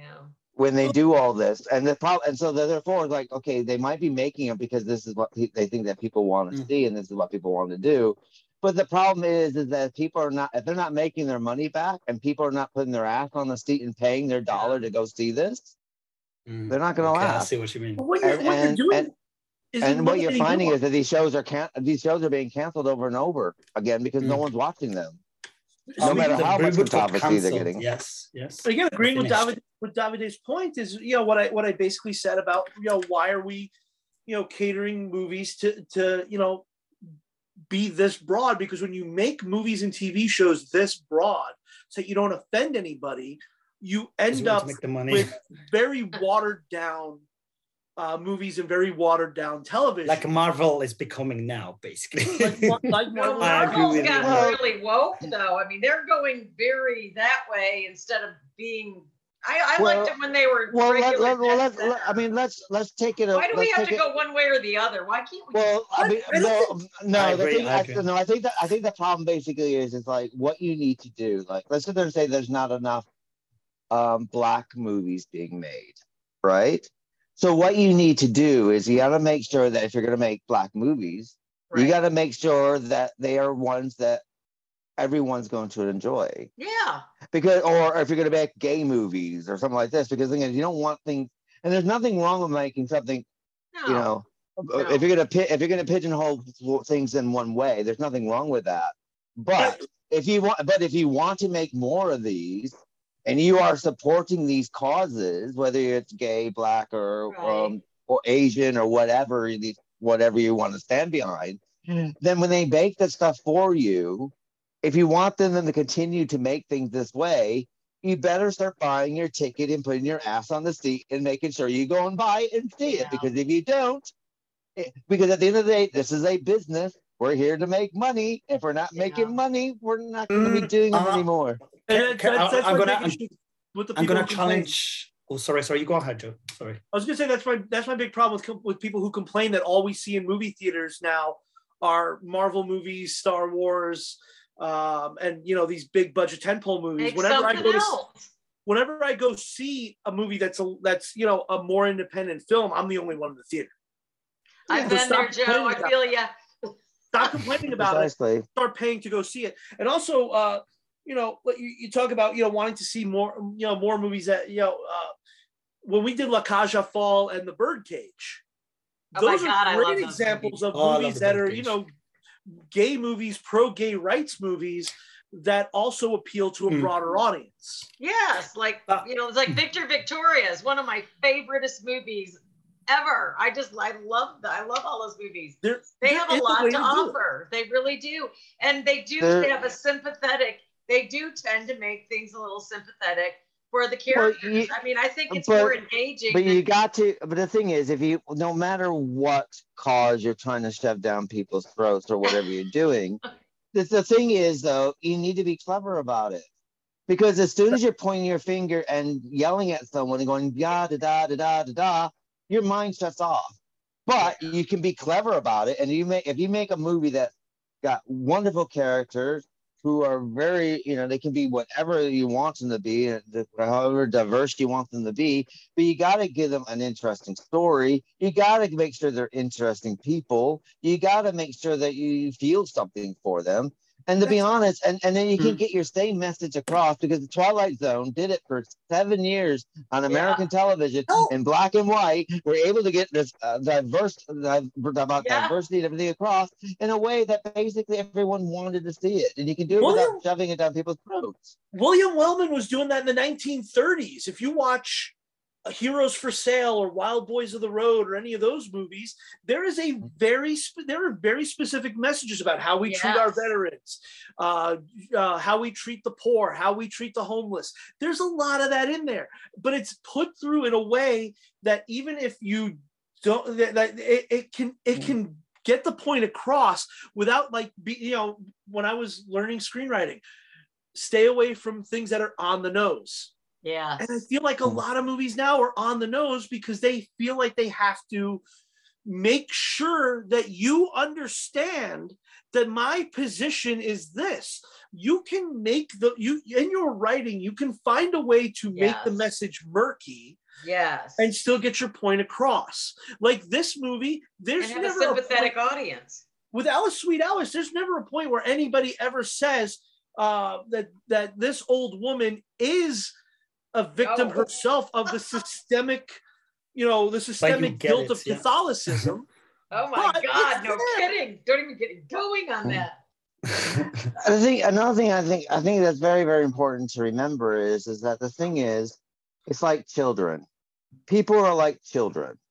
And if you want a child to do what you want them to say, you don't talk down like this. And how are you doing, little Johnny? But if you talk to them like customer an adult, service talk, and you treat them like an adult, people get the point. And so, and you need to treat people like they're adults. You need to treat people like they're intelligent. Don't treat people like they're stupid. Because as soon as you treat someone like they're stupid, your mind. If I treated you like you're stupid right now, your mind's going to shut off. Yeah. But if I talk to you like an intelligent person, we can exchange ideas, and maybe both of both of our minds lacking in the conversations these days. It really is. Be like Jodie Foster, the little girl who lives down the lane. She will bring herself down to talk to somebody at their level, but not talk down to them. Precisely. Davide, I had cut you off when you were trying to say something. You were going to challenge something. Yes. What's next on that little notebook of yours, David? No, because I've had a great idea that the last time we did the podcast, I was talking and I had things to say, maybe not the right time, and I forgot about them. Now I'm writing everything down, but I'm still forgetting a couple of things because I'm writing. Jump in there and speak your piece, buddy. But yeah, and another. I don't know if you watched another TV show that I got into. So as I'm myself not so much into LGBT culture TV shows, not too much. For example, one of the TV show I used to watch was, I don't know if you know, RuPaul's Drag Race, but then I got bored. I love RuPaul, but then he got weird on me. It become very watered down, and now I found it offensive. Oh, really? Okay. Go ahead, Ryan. No, I find it offensive because it's like, God forbid, is there any gay person who had a fucking happy childhood? Because they're all fucking miserable. Oh, my mom didn't love me enough. My dad didn't love me enough. And next thing you know, their mom and dad are in the audience. I'm like, okay, well, obviously they got over it or whatever. Oh, people are not accepting me for who I am. People are not. I don't. They're screaming. Well, I can't even accept you because you're screaming. I mean, it's like, come on. It's like, why do you have to have a prom story to be on a show? Right. Yeah, that's the problem. But that goes for everybody, though. That they choose the certain type of people just because that what makes audience. So if they make a character that doesn't have anything, that doesn't make a TV. So anytime I'm watching some kind of game show or whatever that has real people in it, and to be honest, once they start in with their sob story, I'm just like, I start laughing, and of course it upsets everyone I live with because I'm laughing at them. Because it's like, oh God, it's like, why? It's like, because then what the end of the day, it's like, if I guess this is how I look at it. It's like, okay, we've all had difficult times in our lives. Okay, life is like that. Life is never going to be a zippity doo dah hunky dory day. Okay, They're life is, not. and to be honest, if you didn't have your difficulties to get through life anyway, you're going to be a boring person. So that makes you more interesting. But if I'm going on to something, because I have a talent, I rather win because of my talent, not because of my sob story backstory. Oh no, but I agree. I totally agree. But then Oh, my the mom drama is makes loving TV. But the drama makes TV. But even the Oscars have found themselves in this predicament because Again? you have this has been going on forever with the Oscars, where you end up getting the emotional kind of payback award. Like Right. Martin Scorsese finally gets Best Picture and Best Director for The Departed because they feel like, well, we should have given it to him 25 years ago. We never did.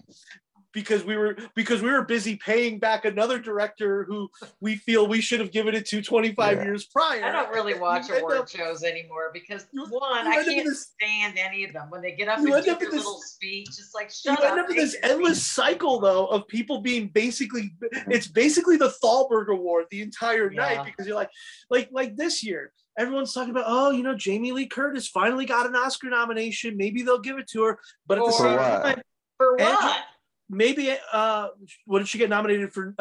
Everything Everywhere All at Once. Oh, okay. I thought you Okay, were going to say wow. Halloween Kills. I'm going, huh? I'll give it to her. I'm disappointed at Halloween Kills not getting enough Razzie nominations.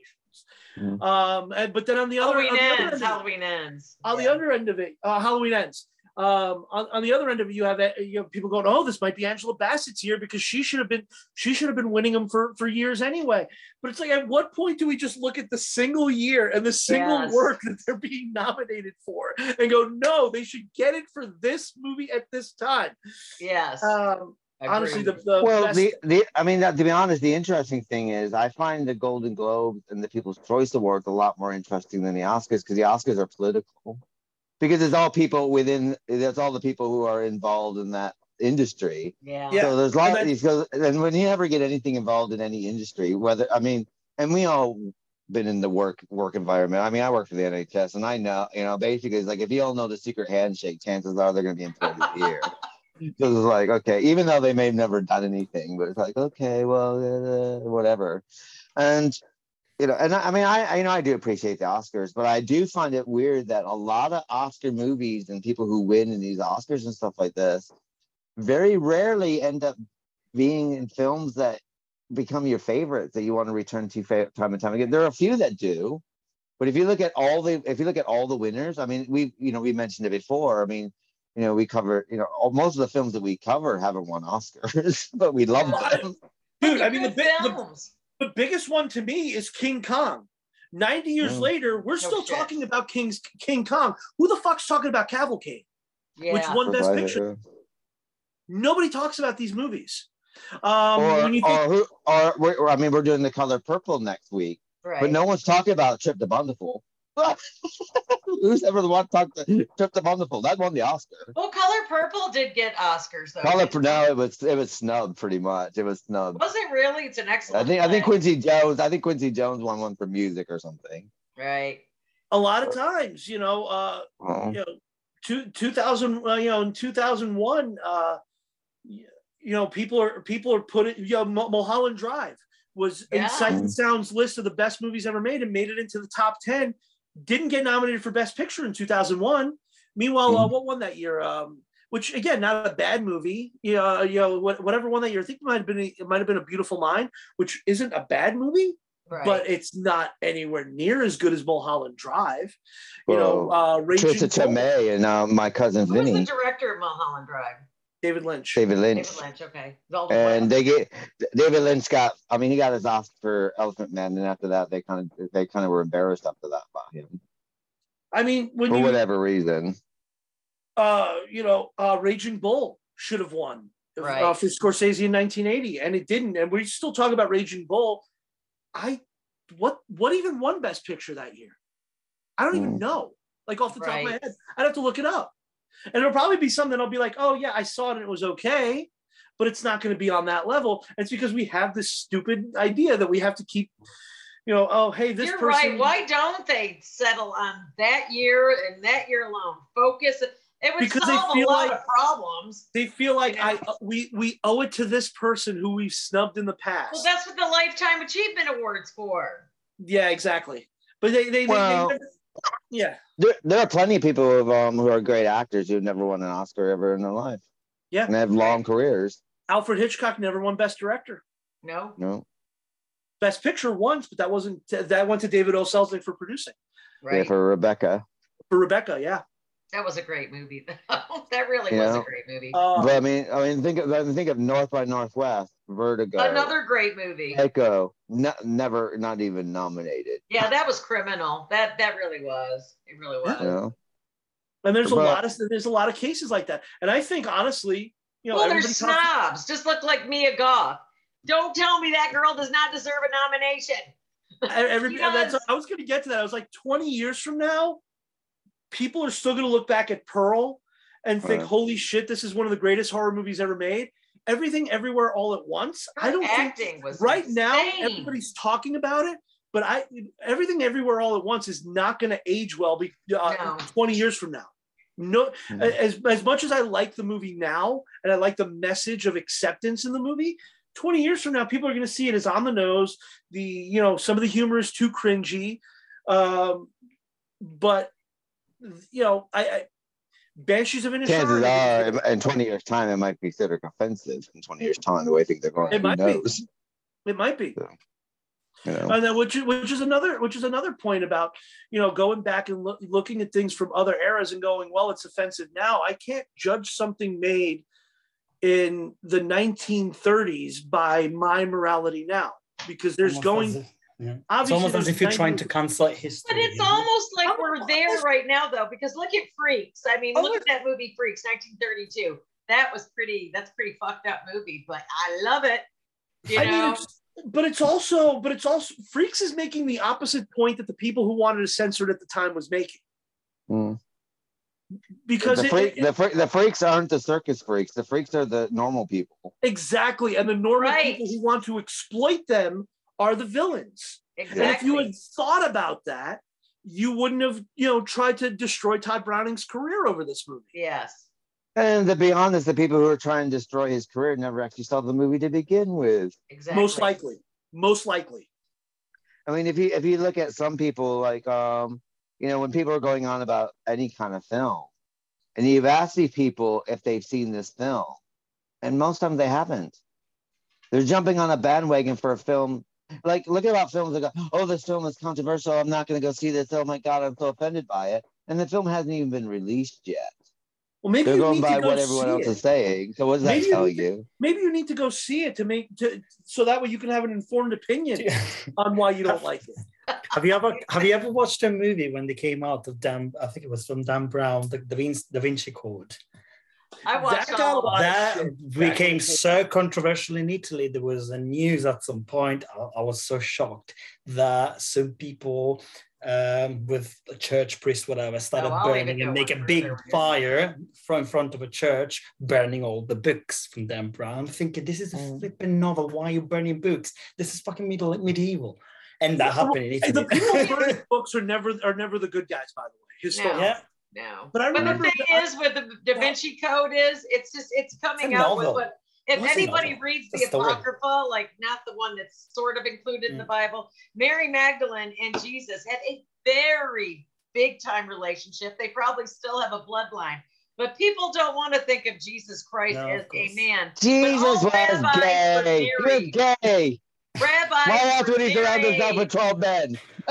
Rabbis used to have to be married. Just saying. What was the it might have been the Da Vinci Code, because that would have been around the time.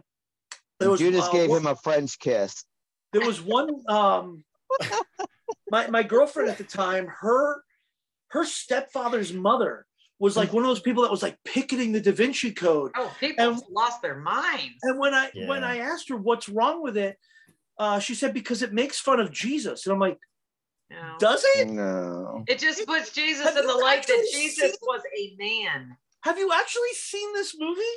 Because it doesn't make fun of Jesus at all. Not at all. Not at all. You haven't actually seen it. You got whipped into a frenzy, and you're yelling about it. when you haven't actually seen. Go watch the movie. You're gonna find none of what you're complaining about. You want to see something that's gonna raise a lot of ire. The Last Temptation of Christ. That will definitely shut down a Catholic town. And look, I love Martin Scorsese. I was bored for a lot of that movie. I didn't think it was that fun either. Overall, I liked it. I think it's a very good movie. Well, what about that Mel Gibson Jesus porn film? Oh, The Passion of the Christ. I mean, God, what was that all about? That was a Jesus snuff film. That's all that was. That made you almost anti-Semitic by the time you left the theater. Which knowing Mel Gibson. We know what happened to Mel Gibson afterwards. He went mad afterwards, so obviously that wasn't good for him. Knowing Mel Gibson's anti-Semitism, that might have been the point. Well, holy shit! That was a Jesus stuff film. I've never seen anybody beaten so much through a movie in my entire movie watching days. But let's be honest, though. This is a bit like this is how screwed up people are, because like Judas is a bad man. Right, but you need Judas for Jesus to be crucified, and if you don't have Jesus crucified, you don't have the whole moral, have the thing. Jesus has to die, because that's what has to happen. Right. Yeah. Exactly. You need the person to turn him in. You need that bad person or whatever to happen. Without Judas, so at the end of the day, was Judas a dick? No, God's a dick. Because God set all this up, right? Right. When we do our Batman podcast, we talk about the reason Batman is such a great hero is because he has so many great villains to play off of. Exactly. And Jesus needed him a villain besides the Roman legions. So. But the thing is, you need that stuff to happen, because at the end of the day, if Jesus isn't crucified, then basically you got no one who's dying for your sins, and basically you don't have to there's no such thing as Christians anymore. You need that to happen. And then I'll have to go to hell, like the nuns told me for the last 10 years of my parochial school career. But at the same time, the same people who are going against the Vinci Code still think that Jesus is white. So go figure that one out. Yeah, that's true. They think Jesus he looks like Jeffrey fucking Hunter. No, he didn't.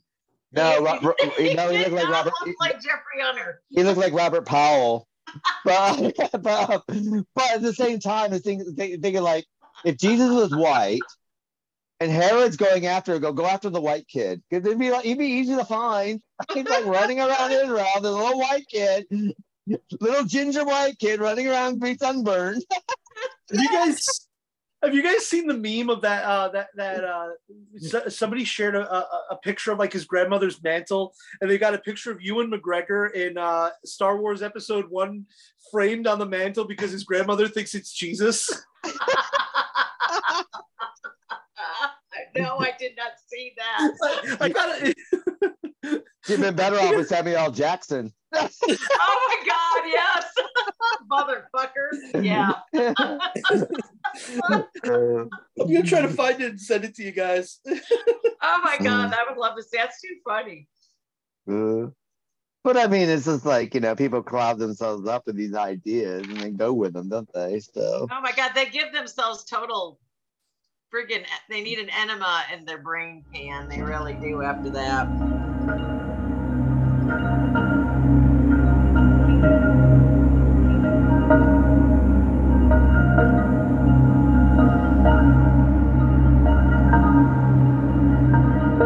So I guess what we should do is maybe we should rate Alice Sweet Alice. So starting with you, Joe, how many sibling rivalries do you give Alice Sweet Alice?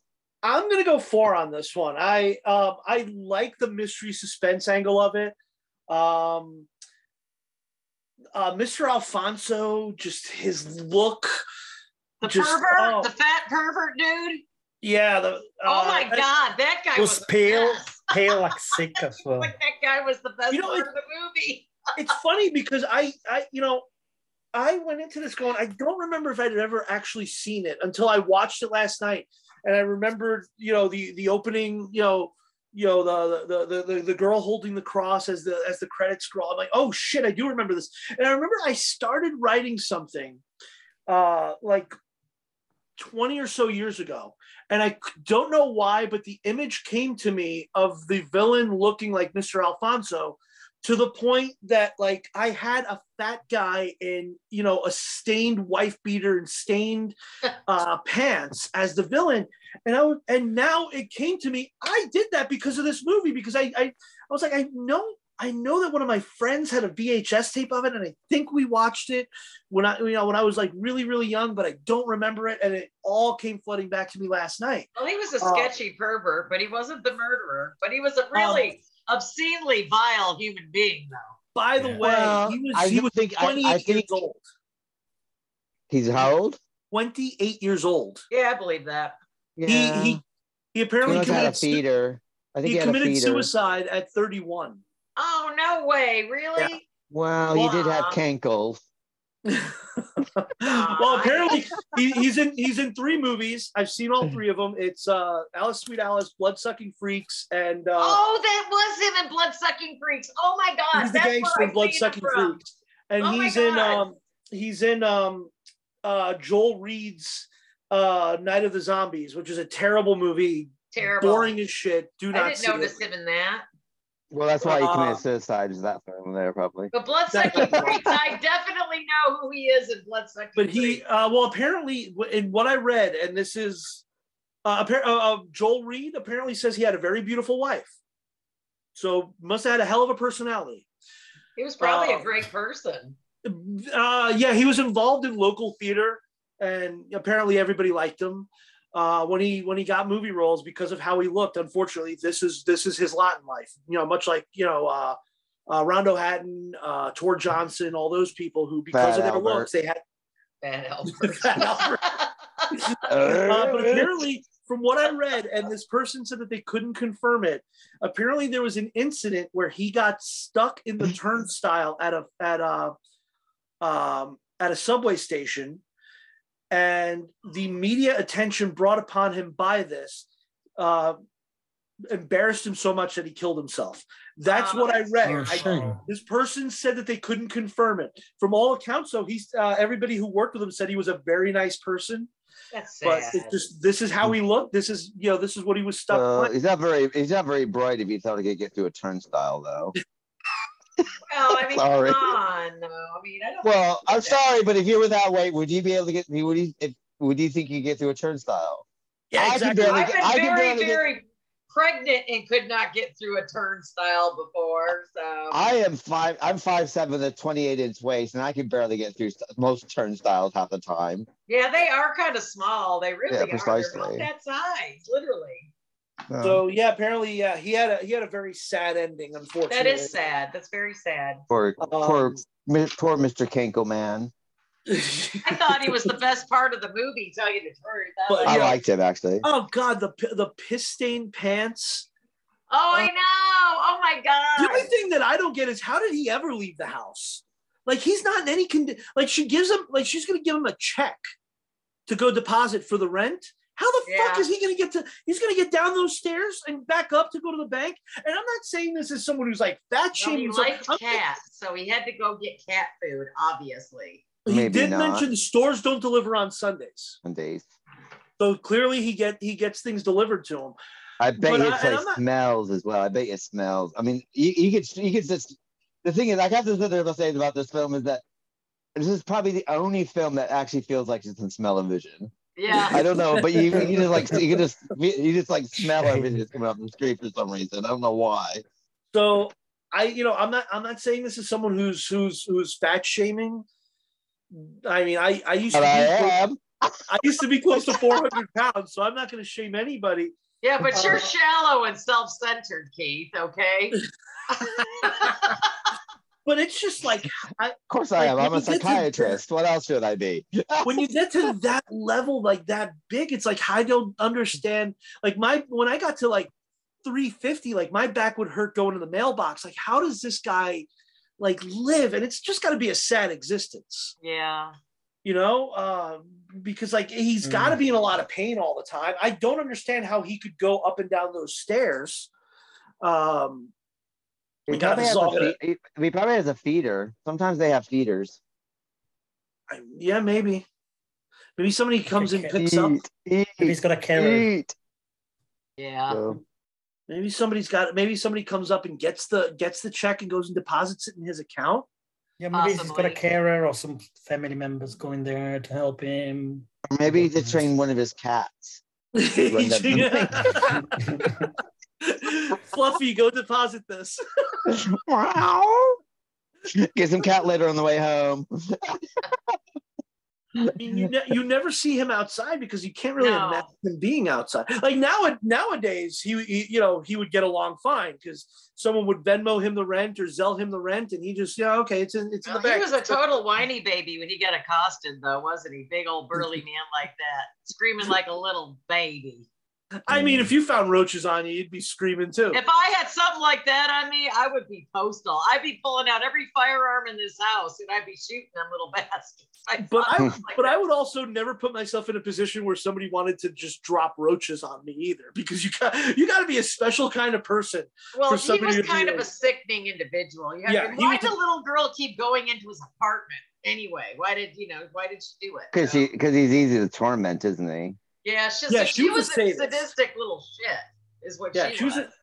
That character is definitely a little bit of a sadist. Yeah, if I had a daughter, that's what she'd be like. I bet.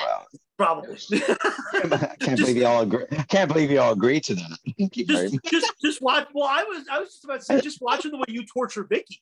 I'm like, yeah, I can see. Oh my god! I mean, at least I know he's fucking around most of the time. I can't imagine what if he was really hating on me, what it would be like. So, yeah. Actually, I probably just wouldn't be bothered with you at all. I'd probably never hear from you ever. Well, that's my stance on things. I feel like ball breaking is part of a friendship. As long, like there's a limit to where you. Oh can yeah, you always know where your limits are. Private conversations, private text conversations, or if it's like sometimes once in a while he'll call me, I'll be high as Spaceballs, and he'll keep me on the phone for 2 hours and fuck with me. So I mean, you just never know. You just never know with him. But yeah, like if I don't like you, I'm not breaking your balls. I'm just not dealing with you. Yeah. But yeah, I give it 4 sibling rivalries. Is that what we're giving it? 4 sibling rivalries. Because this is, it feels like a Giallo. Obviously, like a Giallo. He looks like a Giallo, feels like a Giallo, and I love a good Giallo. I really enjoyed this. I like the mystery of it. I didn't remember who the killer was. I thought it was, wow, if this turns out to actually be Alice, this is going to be like really on the nose. It was too obvious. Yeah, it would have been too obvious. Thankfully, also even when we do see the old woman when she's not, before she's revealed as a killer, when she's dealing with the Monsignor who can't really get around. Right. And so why'd I have to come down? I don't feel good because I'm not coming up and down the stairs. Why the fuck are you doing this job then? Your job is to be a caretaker for this person. Well, fucking take care of them. So you can kind of see the kind of bitchiness of her there. So, and she is definitely, an evil person who tries to justify the evil things she does. She's a psycho. That's what she is. Absolutely enjoy this movie. And what about yourself, David? How many sibling rivalries do you give Alice, sweet Alice? That's been challenging, to be honest. I've got a lot of good points, but a lot of uncomfortable points.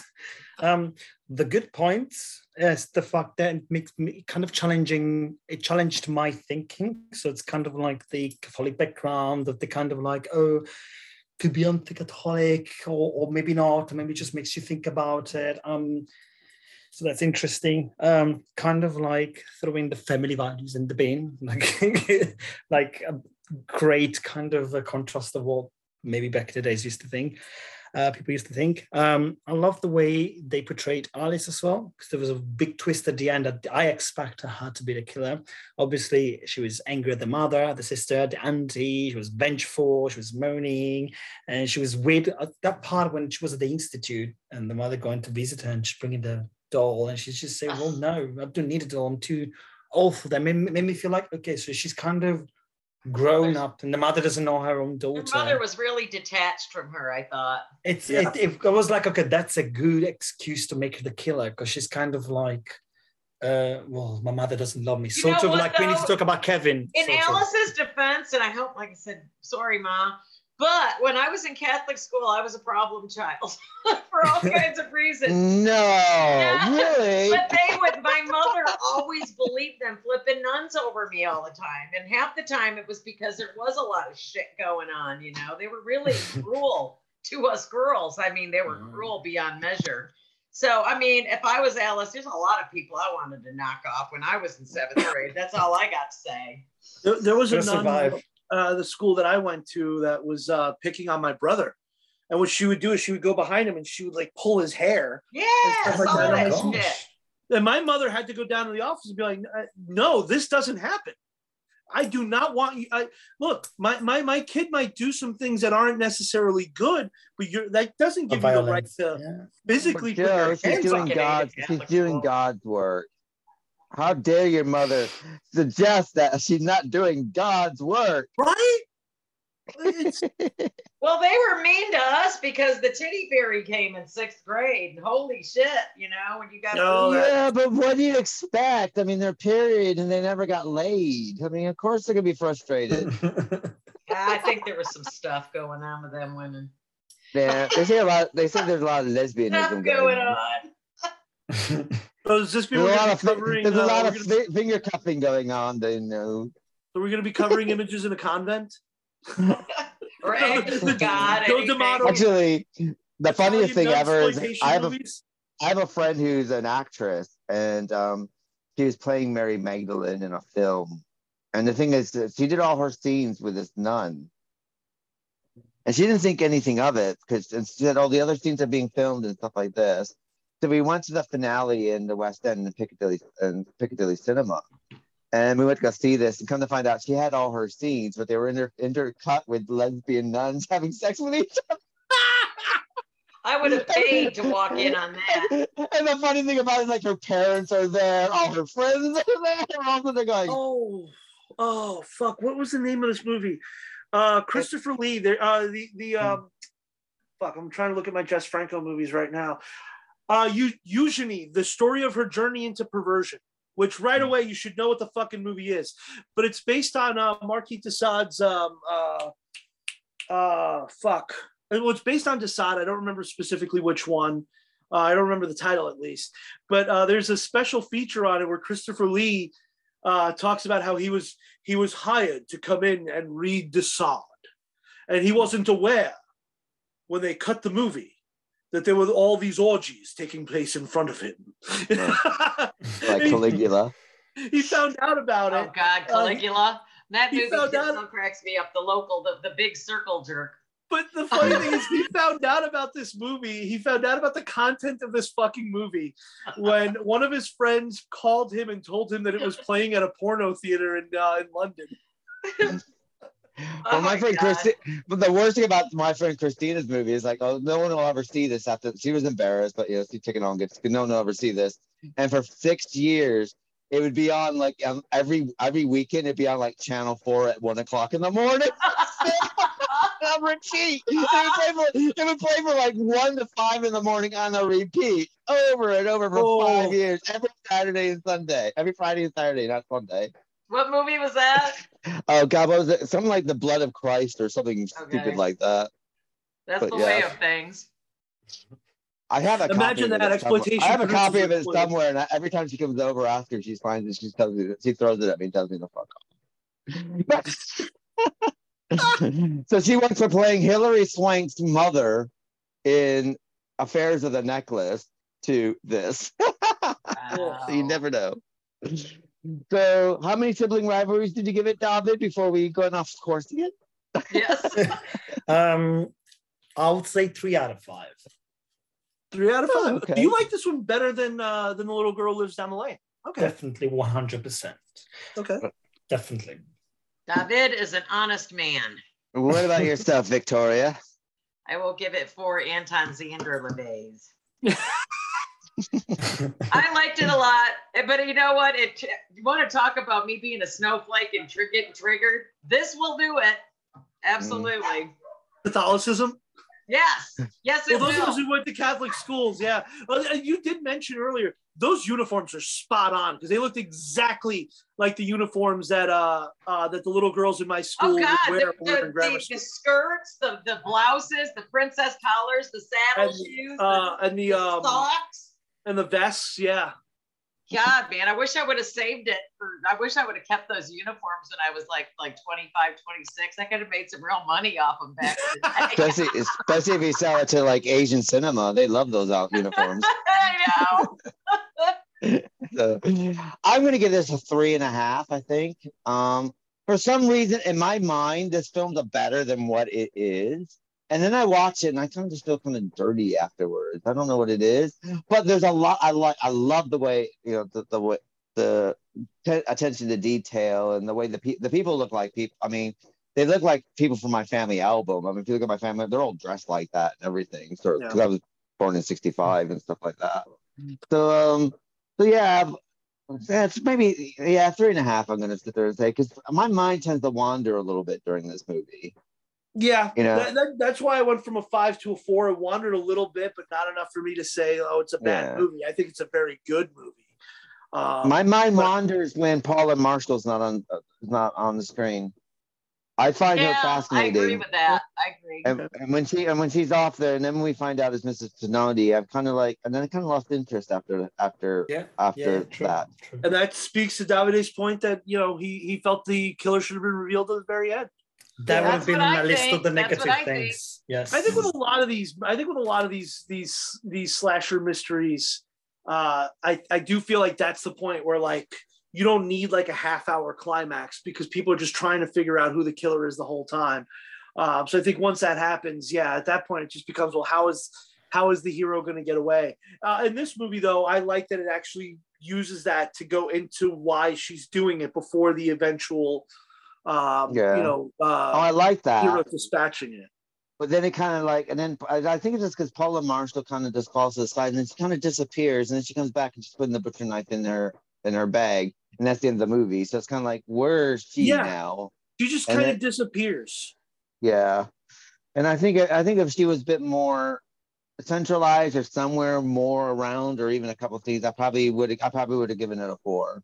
But I wonder now if the title does it a disservice, because when you call the movie Alice, Sweet Alice, and Alice disappears halfway through the movie, it would have like I have the Arrow release of it, which the box is Alice, Sweet Alice. When you put the movie in, the title card is Communion. Yeah, that's how I saw it. Communion is probably the more appropriate title for this movie. I agree with that. That's a really valid I point. just found Paula Marshall or Alice's character very, very interesting. Yeah. And it just feels like she's been dropped out of the movie at halfway point, and then they brought her back in for the final scene. And I don't know how you would incorporate her in, but it would have been interesting to figure out how to make her.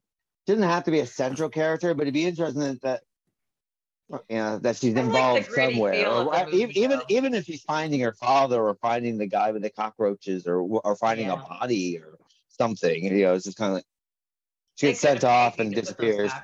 Well, the problem is by that point we know it's not her, so now she's no longer necessary. Right. What we technically when did we figure out it was the old lady doing it? About an hour and 15 in, because I remember at that point looking at my clock going, wait a minute, how much time has gone past? Because this I felt like this was really early, and then I realized like there's still like 40 minutes left in this movie. Yeah, that was kind of soon, wasn't it? I wonder why he did that. I think it basically is to fill out Mrs. Chinoti. I mean, the actress playing Mrs. Chinoti is a very respected actress anyway. Yeah. They wanted Geraldine Page to play that part. Right. But Geraldine Page was on Broadway, so Geraldine Page brought them this woman instead. So, I've got this instead of another idea. What if this instead was a sort of origin story? So we see Alice seeing arguments, death, fear, abandonment in the institute, whatever, and suddenly after all the killing and after all the drama, etc., suddenly she gets like, okay, so I'm supposed to kill now. Let me get the knife. So I've learned that's how I'm supposed to be. I don't know. It's kind of like she becomes the product of all this like the kind of like the bad products of this whole mess. And it's kind I of would like have liked Alice sweet to be the Alice. murderer. I would like her to be the murderer, Alice. I would like her to be the murderer. I would have liked to seen how that played out too. Yeah, I mean, nothing. I feel like Nothing's it would have better. been too obvious A little. if they would have done Yeah, it that. would have been too obvious. So it kind of has that whatever happened to Auntie, who slew Auntie Rue or whatever happened. This is definitely a good dose Kind of got of that kind of feel Catholic to it. guilt, the whole movie. I looked up Alfred Soule, and he's he made 4 movies. The 2 after this are both horror movies. Before this, he made a porno. Yeah, and that's the reason why he's I didn't anti-Catholic. know that. That's the reason why he's anti-Catholic, because he made the porn film and the church gave him hell for it. His community did, and he got kicked out of church people are that for his religious. porn film. Everybody's fucking, but nobody wants to talk about it. Sometimes, well, it depends what you look like, whether we want to see it or not. So. Yeah, true. Like Well, this geriatric brings us sex that I wasn't pretty aware of that was coming. Okay. Precisely.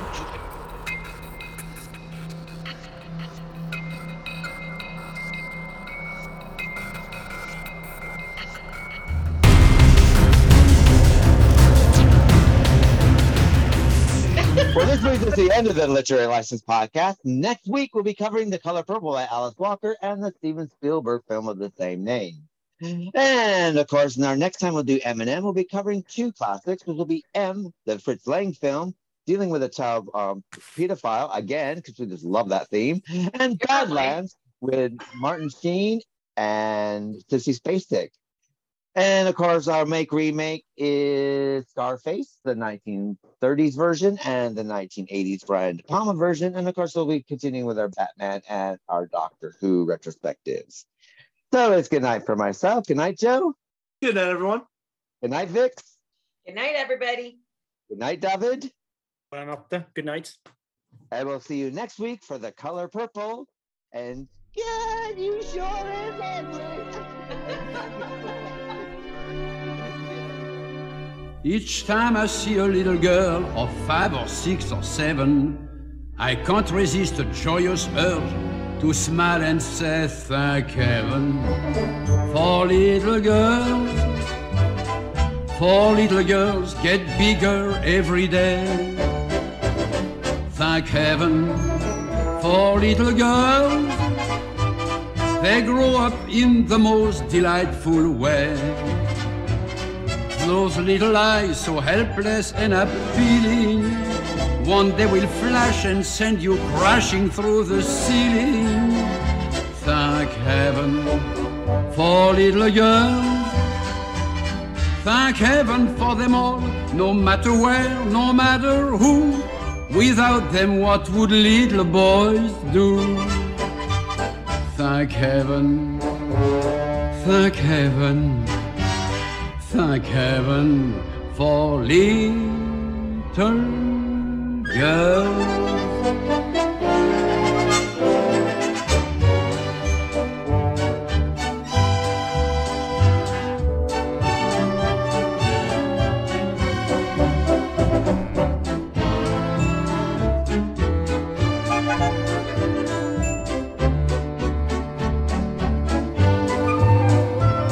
Those little eyes so helpless and appealing, one day will flash and send you crashing through the ceiling.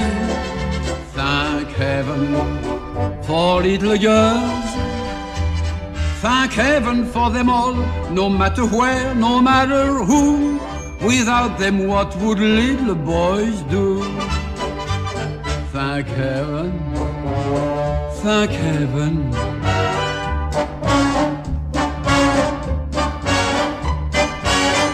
Thank heaven for little girls.